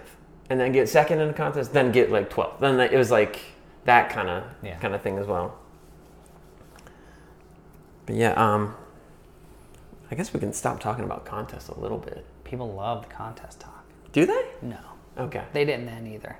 Well, to me, I mean, some people might be interested. I think that's why we went so much. We enjoyed it. Like, I loved it. I like contests. But it wasn't. Do you remember we were in... and people are going to think I'm just like all about the money, but I thought this was really funny, something I thought of. Me, you, and Nyquist were going to go out to eat. We were in like Kansas City or something. We went to an ABA contest. Yeah. And we're hanging out with Nyquist. And Nyquist was Nyquist. And I think one of us was like, hey, Nyquist, how much money do you make? Because you and I were making like $200 a month. Right. And I remember him like, he's like, I don't know, really. He's like, he sits down with like a pen and a paper. Do you remember this? Yeah. And he's like, I can't tell you. Like, come on. Well, again, we were this East Coast. Like, there wasn't much over here. We just knew there was some crazy stuff going on the West Coast. Yeah. I remember, like, because, even Nastasio at that point, because he was, like, right below all those guys. And you would just be like, he just bought this house. He just bought this. And you'd be like, wait a minute, how is this? I remember sitting in the stands in one, crazy California contest, that one that was you just sprinted in the desert, yeah. And hearing him talk to all of his buddies, like, my accountant said I just owed $27,000 in taxes, and me and you like weren't even making that. No. And going, wait a minute, what? I remember that because Lavin was explaining to Nastasio how to like, this is what you do. This is how you itemize. This is how you save these receipts. You save this. You do this. You do this. We were just winging it, man. And I mean, Lavin was always super professional. He knew what to do. But I just remember at the end of their conversation, Nastasia goes, fuck it, I'll go to jail. That was the end of it. And like Lavin just laughing. But there was going down my notes, the next thing I wrote down was who brought the dicks. Did you not think I was going to ask about that? The video part? No, I didn't know what you were going to ask about. So. I'm just kind of going in order. We're jumping around telling stories. I like it. It's lighthearted. It's fun.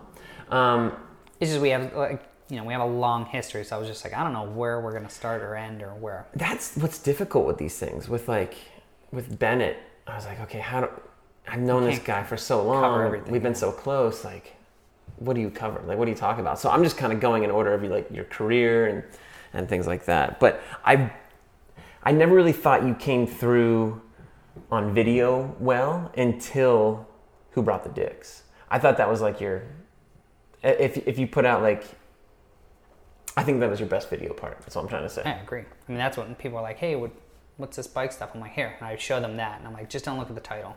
And so, but yeah, because that's on YouTube somewhere. I actually watched it last night. But I thought that video part was really good. Who filmed that? Was that Maddie? And it was when that whole New England crew came to Pittsburgh. They were staying with you. You weren't supposed to have a part. They were just staying with you, and you were again. It was just one of those things, just like Anthem, just like any of the. I think all the way up until one of the DK videos, there was never a part. You're like, hey, we're gonna film for a part. That was filmed in 2 days. It was just a weekend. They came down, and I think BMX at that time, and I'm sure it is now too. It's just like, hey, people are in town. Like, hey, I have an apartment, come stay with us, Yeah. And they just hung out, we partied and rode. But yeah, I think that was just a 2-day thing. And again, the video comes out. I always hear you talking about parts, and people always talking about, making these video parts, picking songs. I never I would just see the video. Well, send me a copy. I never had part of coming up with them or. Yeah. I thought that was by far your best video part, and I think you had part in Damn Kids, Intuition. Yeah, but I don't. Again, I think I look back and I thought I got there right after all the Mongoose, when I was on Eastern for a while.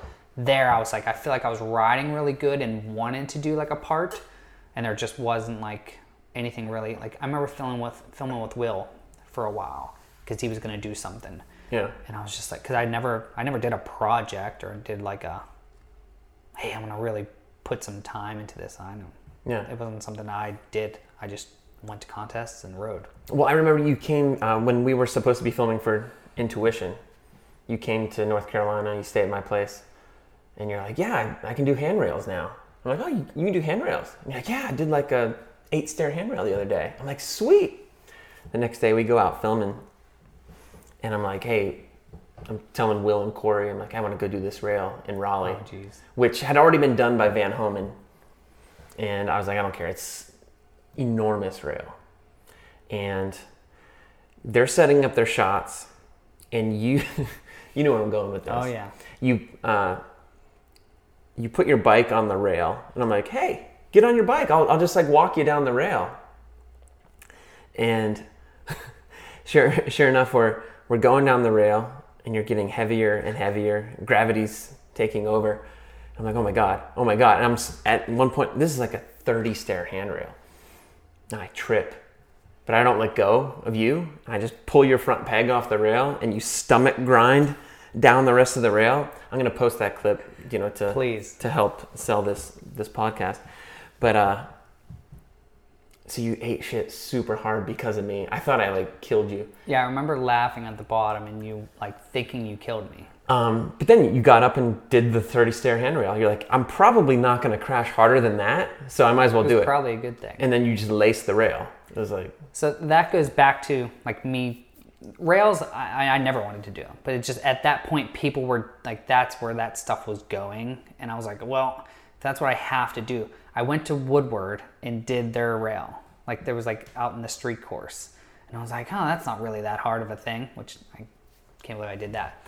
But then going up to that rail, it doesn't make sense to me unless I see it or process it. So I would set my bike up there. I would try to figure out like, all right, I just got to jump to here, and where do I look at the bottom, and I have to like see it before I even try it. And then you screwed it all up for me. But I remember that. Like, I'm like, well, it can't go any worse than that. Like, you just threw me down the steps. Yeah. I felt I felt real bad until I knew you were okay. And then I was like, I'm so thankful that Corey filmed it, because that shit's hilarious. That came up a few years ago. Some dudes from Canada hit me up. They're like, what? It was like all these screenshots of the scene. And they're like, what the fuck is this? Like, why aren't more people talking about this? Why isn't this on like, remember, what was like the shit talking sites? Like Rodeo Peanut, like. I don't even know what that is. Okay, it was like an Instagram page that, they would like talk shit on people. Yeah, regardless. I'm sure I'm on that one. No, they had their like people that they always went after, and yeah, you were never one of them. But yeah, I that's not in my notes, but I'm glad I thought of that. Yeah, because I'm definitely gonna post that up, because that shit's funny. That was a funny one. That was a good trip. Yeah, wasn't there a point when you and Boner were thinking about moving to North Carolina? I don't think so. I don't remember ever wanting to leave. Okay. Because I probably would have. I think, well, now he is there, but. Yeah, how about that? Yeah. Was there any ever thought like to moving out of Pittsburgh? A lot of dudes were going to California. A lot of dudes were going like moving to North Carolina to go to Greenville. And no, I mean, I never pictured it going, bike riding taking me where it did, but I just always knew there was going to be something else. Like, I'm like, well, I'm not going to go set up roots somewhere else to end up back here going to school. And all my family was here. Like, I'm really close to my family, and I never wanted to be far, and so that just never even crossed my mind, Yeah, because you guys are pretty tight-knit. Yeah. I know your mom and your dad. I always enjoyed talking to your dad, especially. Everyone does. We've had some good conversations. He's as Pittsburgh as it gets. Like I said, living here now for almost 20 years, it's like it's funny, like Yinzers, they call him. Like, I wouldn't really call him a Yinzer though. No, he's not the Yinzer, but he's everything else. He's definitely like the Pittsburgh dude, the quintessential Pittsburgh guy. I remember coming to visit you. I drove up from North Carolina one time, and it was maybe like, it might have been like midwinter. I don't know why I would drive to Pittsburgh in the middle of winter, but you were living at your parents' house in West Mifflin, and you were living in the basement. And I remember walking around the house, and your dad has 2 deer strung up and like gutted, and I'd never seen anything like that. I'm just like, oh my God. Like, but I mean, in Western PA, that's it. The start of deer hunting season, the kids got off school, but anyways, I'm getting off track. Talked about who brought the dicks. I will say, like, I've lived in Pittsburgh now since 2002, so I've been here for 17 years. I never wanted to live in Pittsburgh. Never would have thought. Yeah, it's kind of the same thing as asking you, like, why you never re-left? Because I know you located here. I was moving. I lived in Erie for that year. I was going to move to North Carolina, and you were like, you were killing it. Get the mongoose contingencies going on. I bought a house in Pittsburgh. Like, oh, sick. Dude, rent a room for the summer. I'm like, yeah, I'll rent a room in Pittsburgh. What else am I doing? And I was like, oh, I get to live with Todd, the guy I've been traveling with all these years. And but then I met Denise. And I was like, well, looks like I got to stay. Yeah. And then for the people that don't know, Todd eventually moved out of that house, and I still there? Bought your house, and I'm still living in it, raising my family in it. That's crazy. In fact, I got new carpeting a few years ago, and like they were carrying out the old carpeting, and it just said Wachovia, like on the underside of the carpeting. I'm like, that's the last like piece of ownership that Todd had here. Anyways, again, off track. You mentioned Eastern. Eventually, I don't know, did the Mongoose thing dissolve? Did you get dropped? Because even Fuzzy left Mongoose. Yeah, it was right. So that only lasted, I think, 2.5 years. It was a weird half contract the first time I got on. I think it was 2.5 years.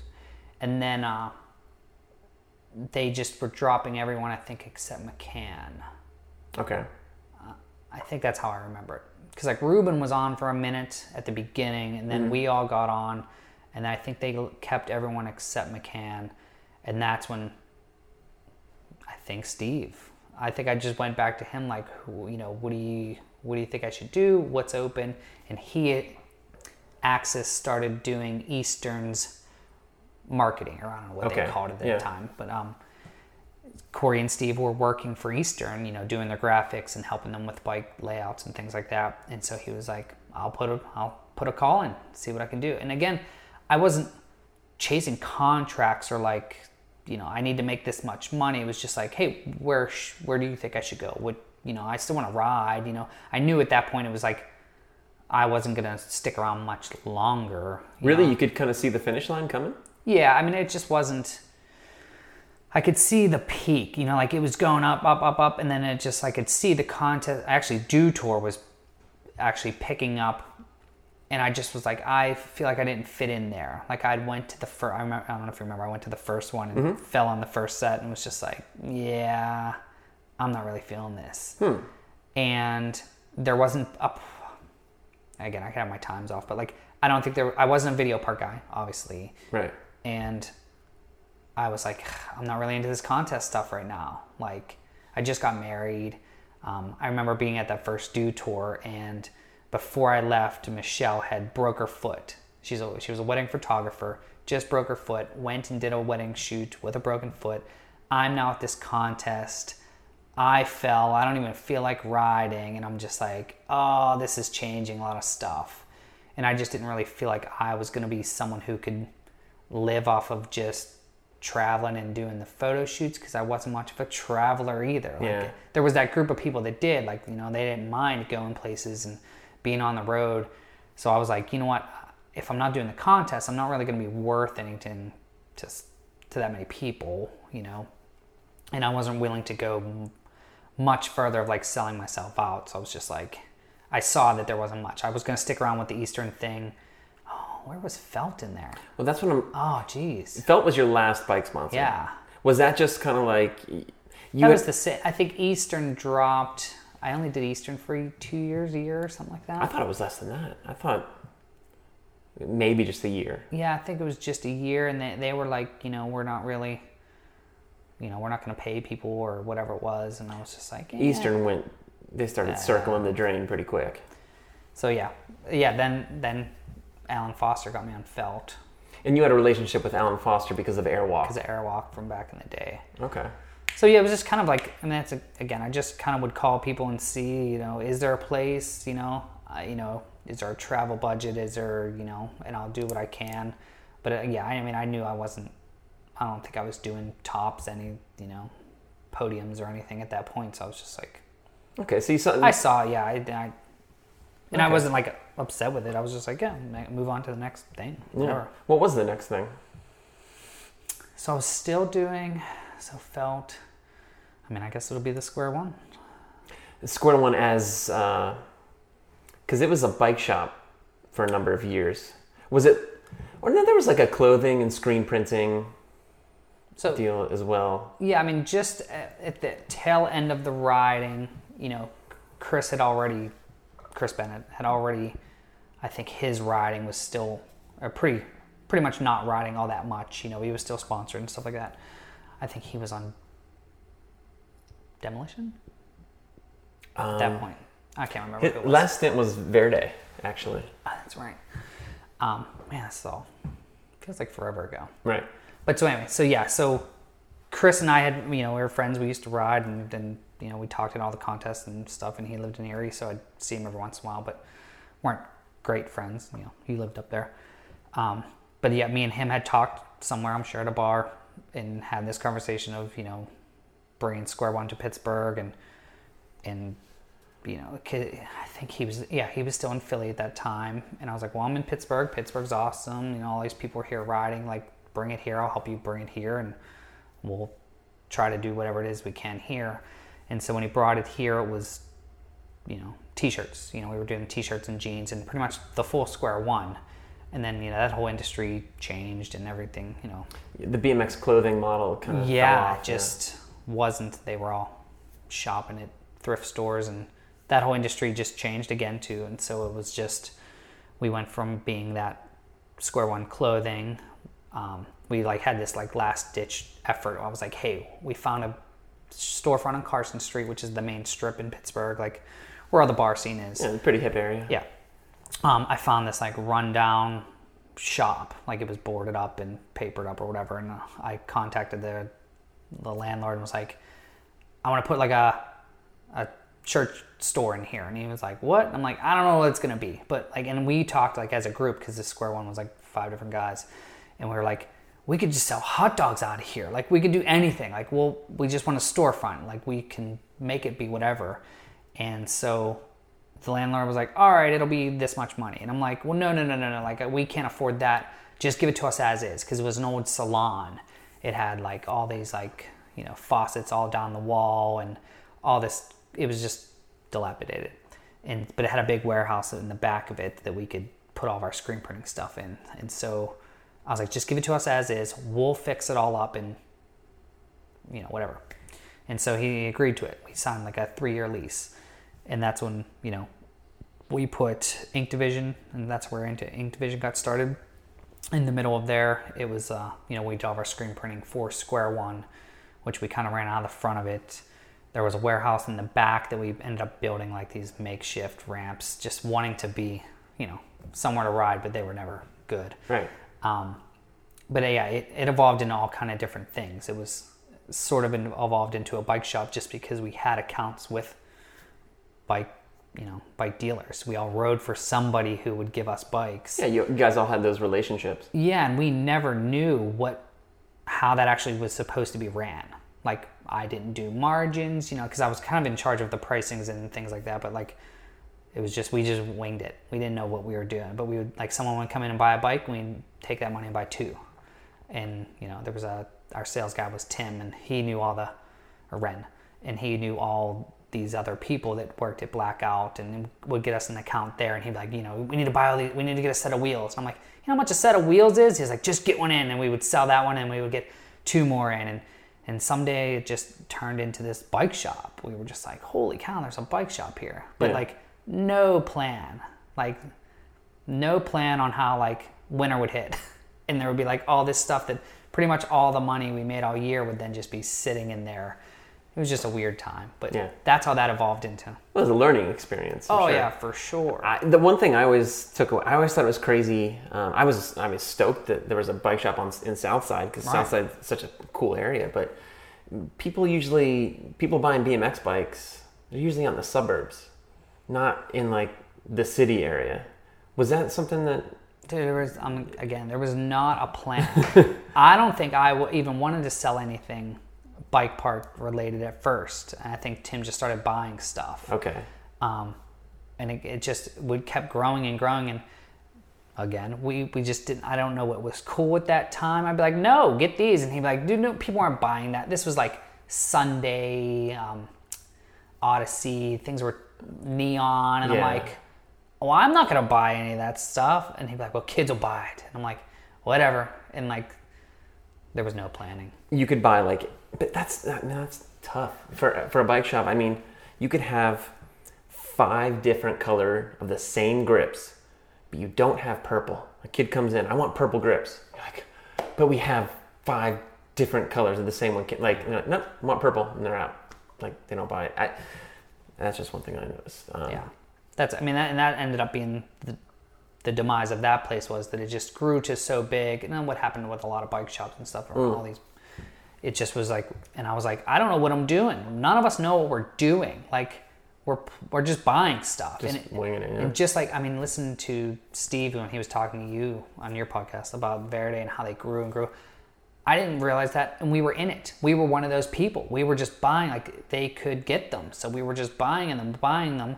And it was just like, all of a sudden one year, we have all these bikes. Mm-hmm. And now we're like, wait a minute. And we weren't doing anything on like credit or anything at that point. We were just, whatever money we had, we were just buying until you end up, we were like, wait a minute, now I have no money, but I have all this stuff. All this inventory, yeah. Now everyone has a bike and they don't need a new one. And it was just, it got to the point where we shut that down. And you shut that down. Where'd you go from there? So, man, this is getting pretty long. But like, so eventually we'll get to like real estate stuff. I hope so, or whatever. Well, to me, it seems like you went straight from the bike shop. That you guys shut the doors there.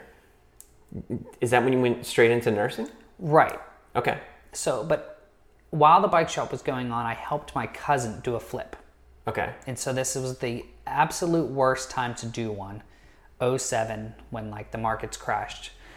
But me and my cousin went right up the street. He was like, hey, I'm going to do this flip. And I'm like, I didn't know any house stuff at that time, but I was like, yeah, I'm into whatever. I think I want to learn. So me and him did a house flip up in the south side, and it went on the market for like a year and a half, I think. No, it took us a year to do because we were just doing it on our off times, but it sold. So I'm going from not having any money and, you know, the square ones dying down and all those industries that we had all in that one building were all just going down. So I do a house flip and I have money. So now I have this chunk of money and I'm like, all right, do we do, in my head, I don't know if it was discussed with the people at the time, but it was like, I'm either going to do a real bike shop, which I know nothing about, and I never planned on ever, I mean, again, now it's funny that I am 40, but I'm like, am I going to be 40 with a bike shop? That's not really what I ever saw myself doing. Or do I go to school? And so my wife at the time, like we sat down and was just like, all right, we have the money. I can afford to go to school for a couple of years. You can go to school. What do you want to do? She was actually just got pregnant at the time, so we knew we had a baby coming. And it was just like, what's the plan now? I'm going to lose all this money I have into this business, which has been happening over the last couple of years, or do we just can it and start fresh? And we decided to can it. So that's when I went to nursing school. So signed up for nursing school, went to nursing school for 2 years, became a nurse. Again, I remember talking to you at the beginning of that nursing journey, and you're like, oh yeah, you have to take this test. And if you pass the test, you get to bypass all this other crap. Am I right? Correct. And true to form, you aced the test. So UPMC at the time had a program, and I think it's still around, but it's evolved. But I'm kind of bookending this thing with you being like a genius, basically. Yeah. No, a beautiful mind, genius. So, sorry. So a friend of mine's like, hey, I'm a nurse. I went to UPMC. They had this schooling. I'm sure they're still doing it. You should look into it. So I just, whatever I did, made a phone call. And they're like, yeah, we hold this test. You come past the test, you get into the program. You don't have to take all the other, bachelor type classes if you pass the math and English and all this stuff. You just have to take the nursing classes, and it's only 22 months. And if you stick with UPMC for the full year afterwards, you work for UPMC, it's paid for free and clear. Oh, wow. And I was like, all right, I have this chunk. Like, it just, again, was this perfect scenario and perfectly planned whatever. But it was like I had this chunk of money that would last me 22 months. I budgeted out. I'm like, we can do this. Michelle was still working at the time. And it was just, we could do this. I'll go to school. We'll have this baby. And we have enough money to get through this. And when I'm done, UPMC, if they're making, kind of guaranteeing me that they'll pay for schooling, they might as well be they pretty much guarantee you a job, which it doesn't guarantee a job, they say, but if they're making you work there for a year, it's kind of like you're guaranteed a job. So I was like, this is perfect. Let's do that. And yeah, so I got in and went through that. Well, I know other people that have taken that test, and you're the only person I know that has passed it. So okay. Just, again, going back to what I was saying before. Oh, I have one more that, since you're the one making me brag. Yeah, but dude, this is about you, man. Okay. So at that same time period, did you know about the fireman's test? The fireman's test? So nursing appealed to me because you worked 3 days a week.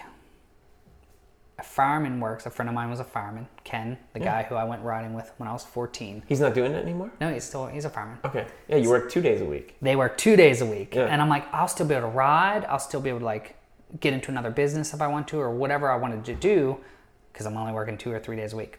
So I took both at the same time. So I took the fireman's test and I took the nursing test.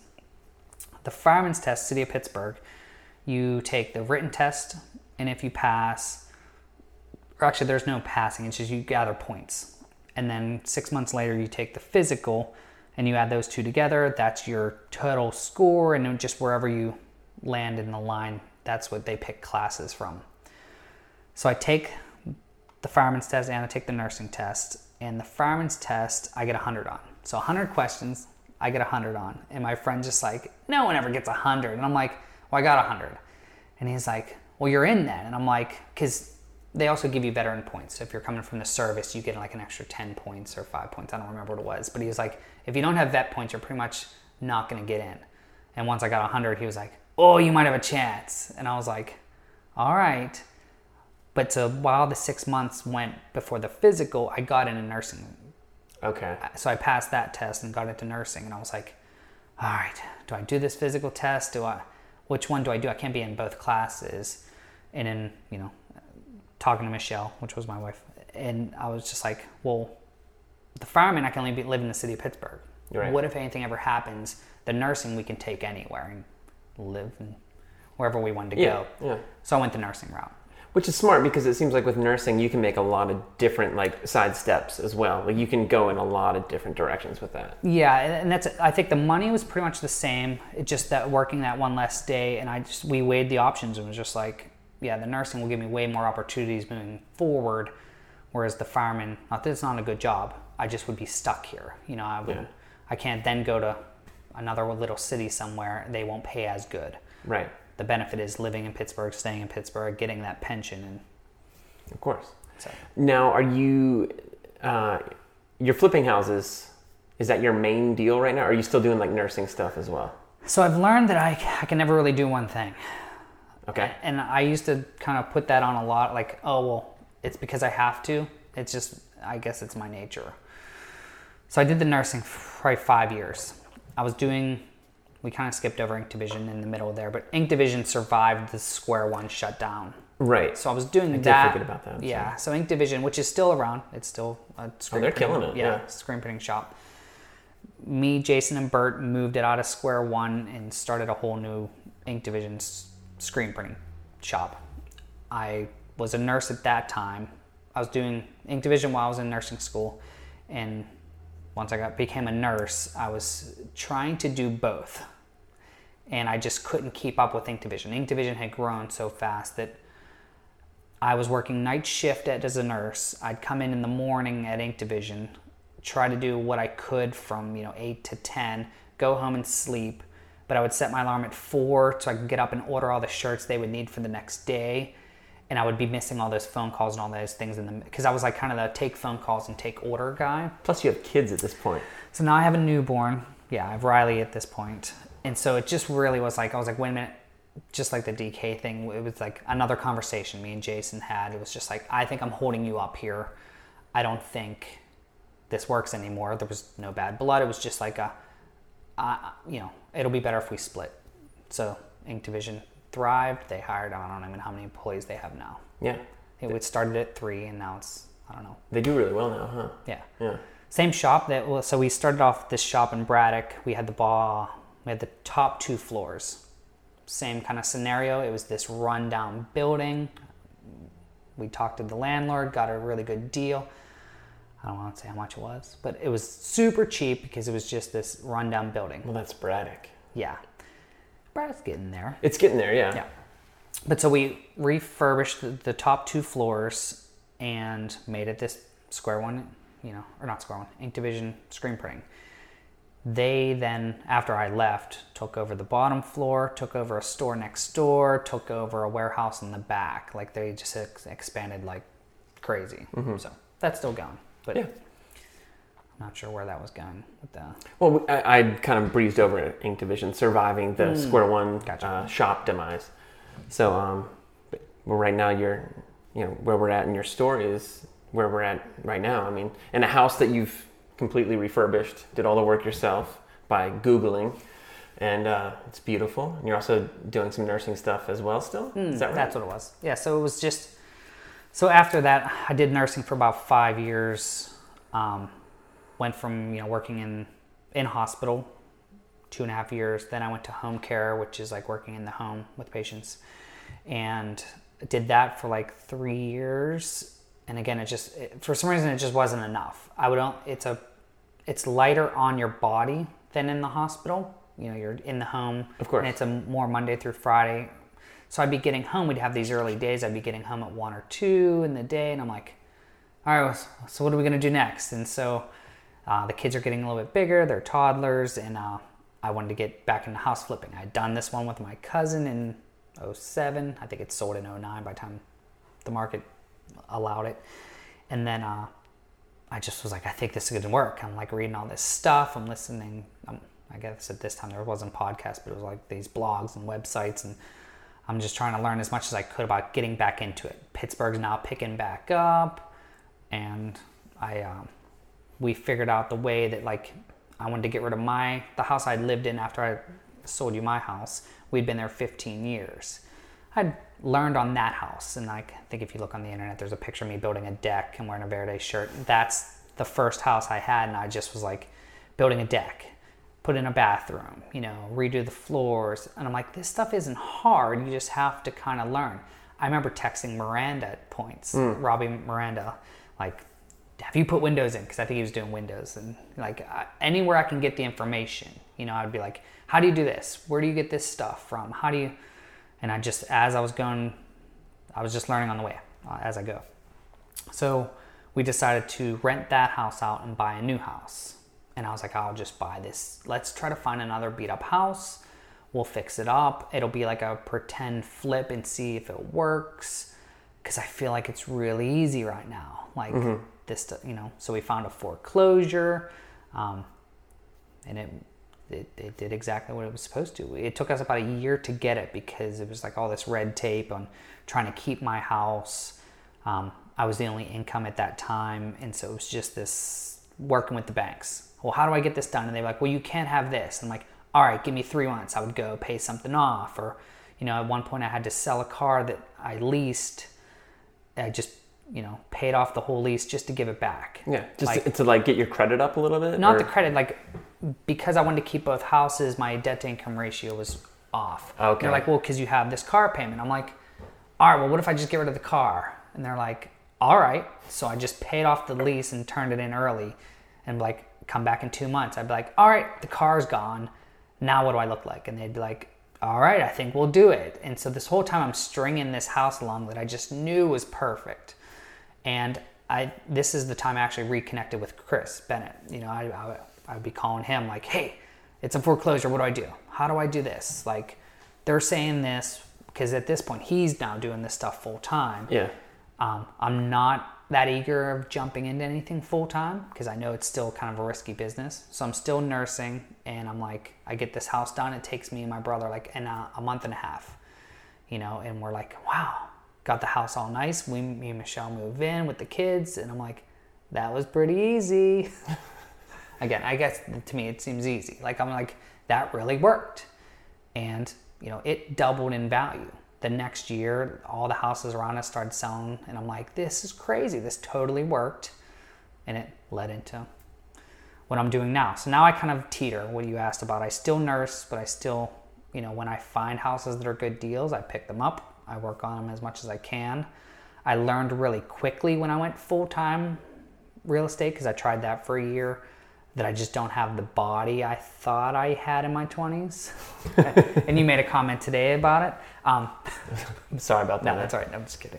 But yeah, I just was like, when I bought the house we're standing in now, it was a full gut rehab. And I was like, well, I'll just quit nursing for a year and do this gut rehab work 8 to 10 hours a day, because that's what I've been used to doing as a nurse. And it's a lot different carrying drywall for even 2 hours. Oh, I'm sure. I'd be sitting here at noon going, I'm done, but I'm supposed to be working for another 8 hours. And so I quickly went back to nursing. The job I had took me back casual or part-time, and allowed me to kind of just work when I want to, which is nice of them. Yeah. And I do the housing stuff. So that's me. People always ask me, and I'm like, there's not a real mix, and again, there's not that much of a plan. It's more of just when I feel like doing one, I do one. When I feel like doing the other, I do the other. It sounds pretty good, though. It seems like it's nice to have that type of freedom. It is. I mean, 100%, you know, that's why I chose it, is because of the freedom. You know, I didn't really like having to do the same thing every day, and that's what I loved about nursing, and that's why I still do it. It's never the same. Right.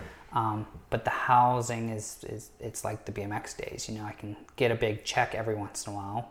I have a couple rentals, which is just like the checks that used to come in. Yeah. It's like getting a top 5, top 3. Yeah. Nice. It's like I have a little sponsorship, and I get a finish every once in a while. Yeah. Well, it's time to bum everybody out. How often do you ride now? Again, it depends on, I mean, BMX, I'm sure you know, very little. This winter, I jumped up a little bit. We had some Tuesday nights. Yeah. Personally. My crew's a lot smaller these days, you know, so I don't get that many invites, which I'm not going to put that out there. But as far as, you know, it just doesn't fit in the schedule. I'm riding mountain bikes a lot more, which I'm trying to do. Road biking, I did a little stint in trying to road bike.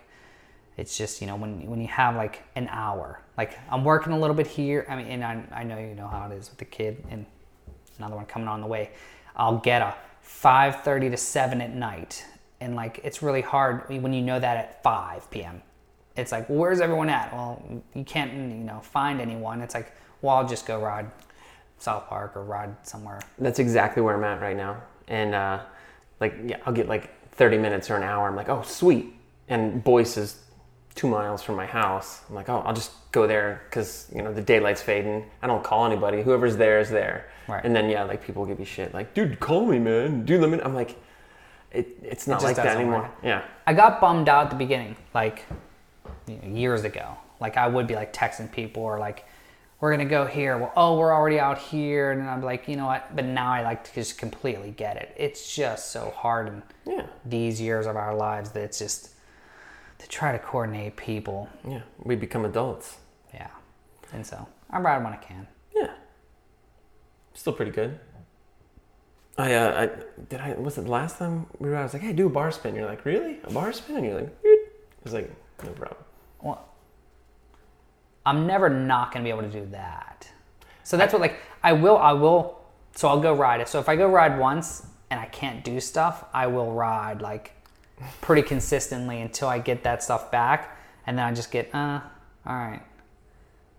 But, yeah. So that's it. I mean, those types of things I still need to be able to do. Okay. Which? I think that's a good end point. I appreciate you taking the time to tell your story. No problem. Yeah, look forward to people hearing it. Okay. Thanks again.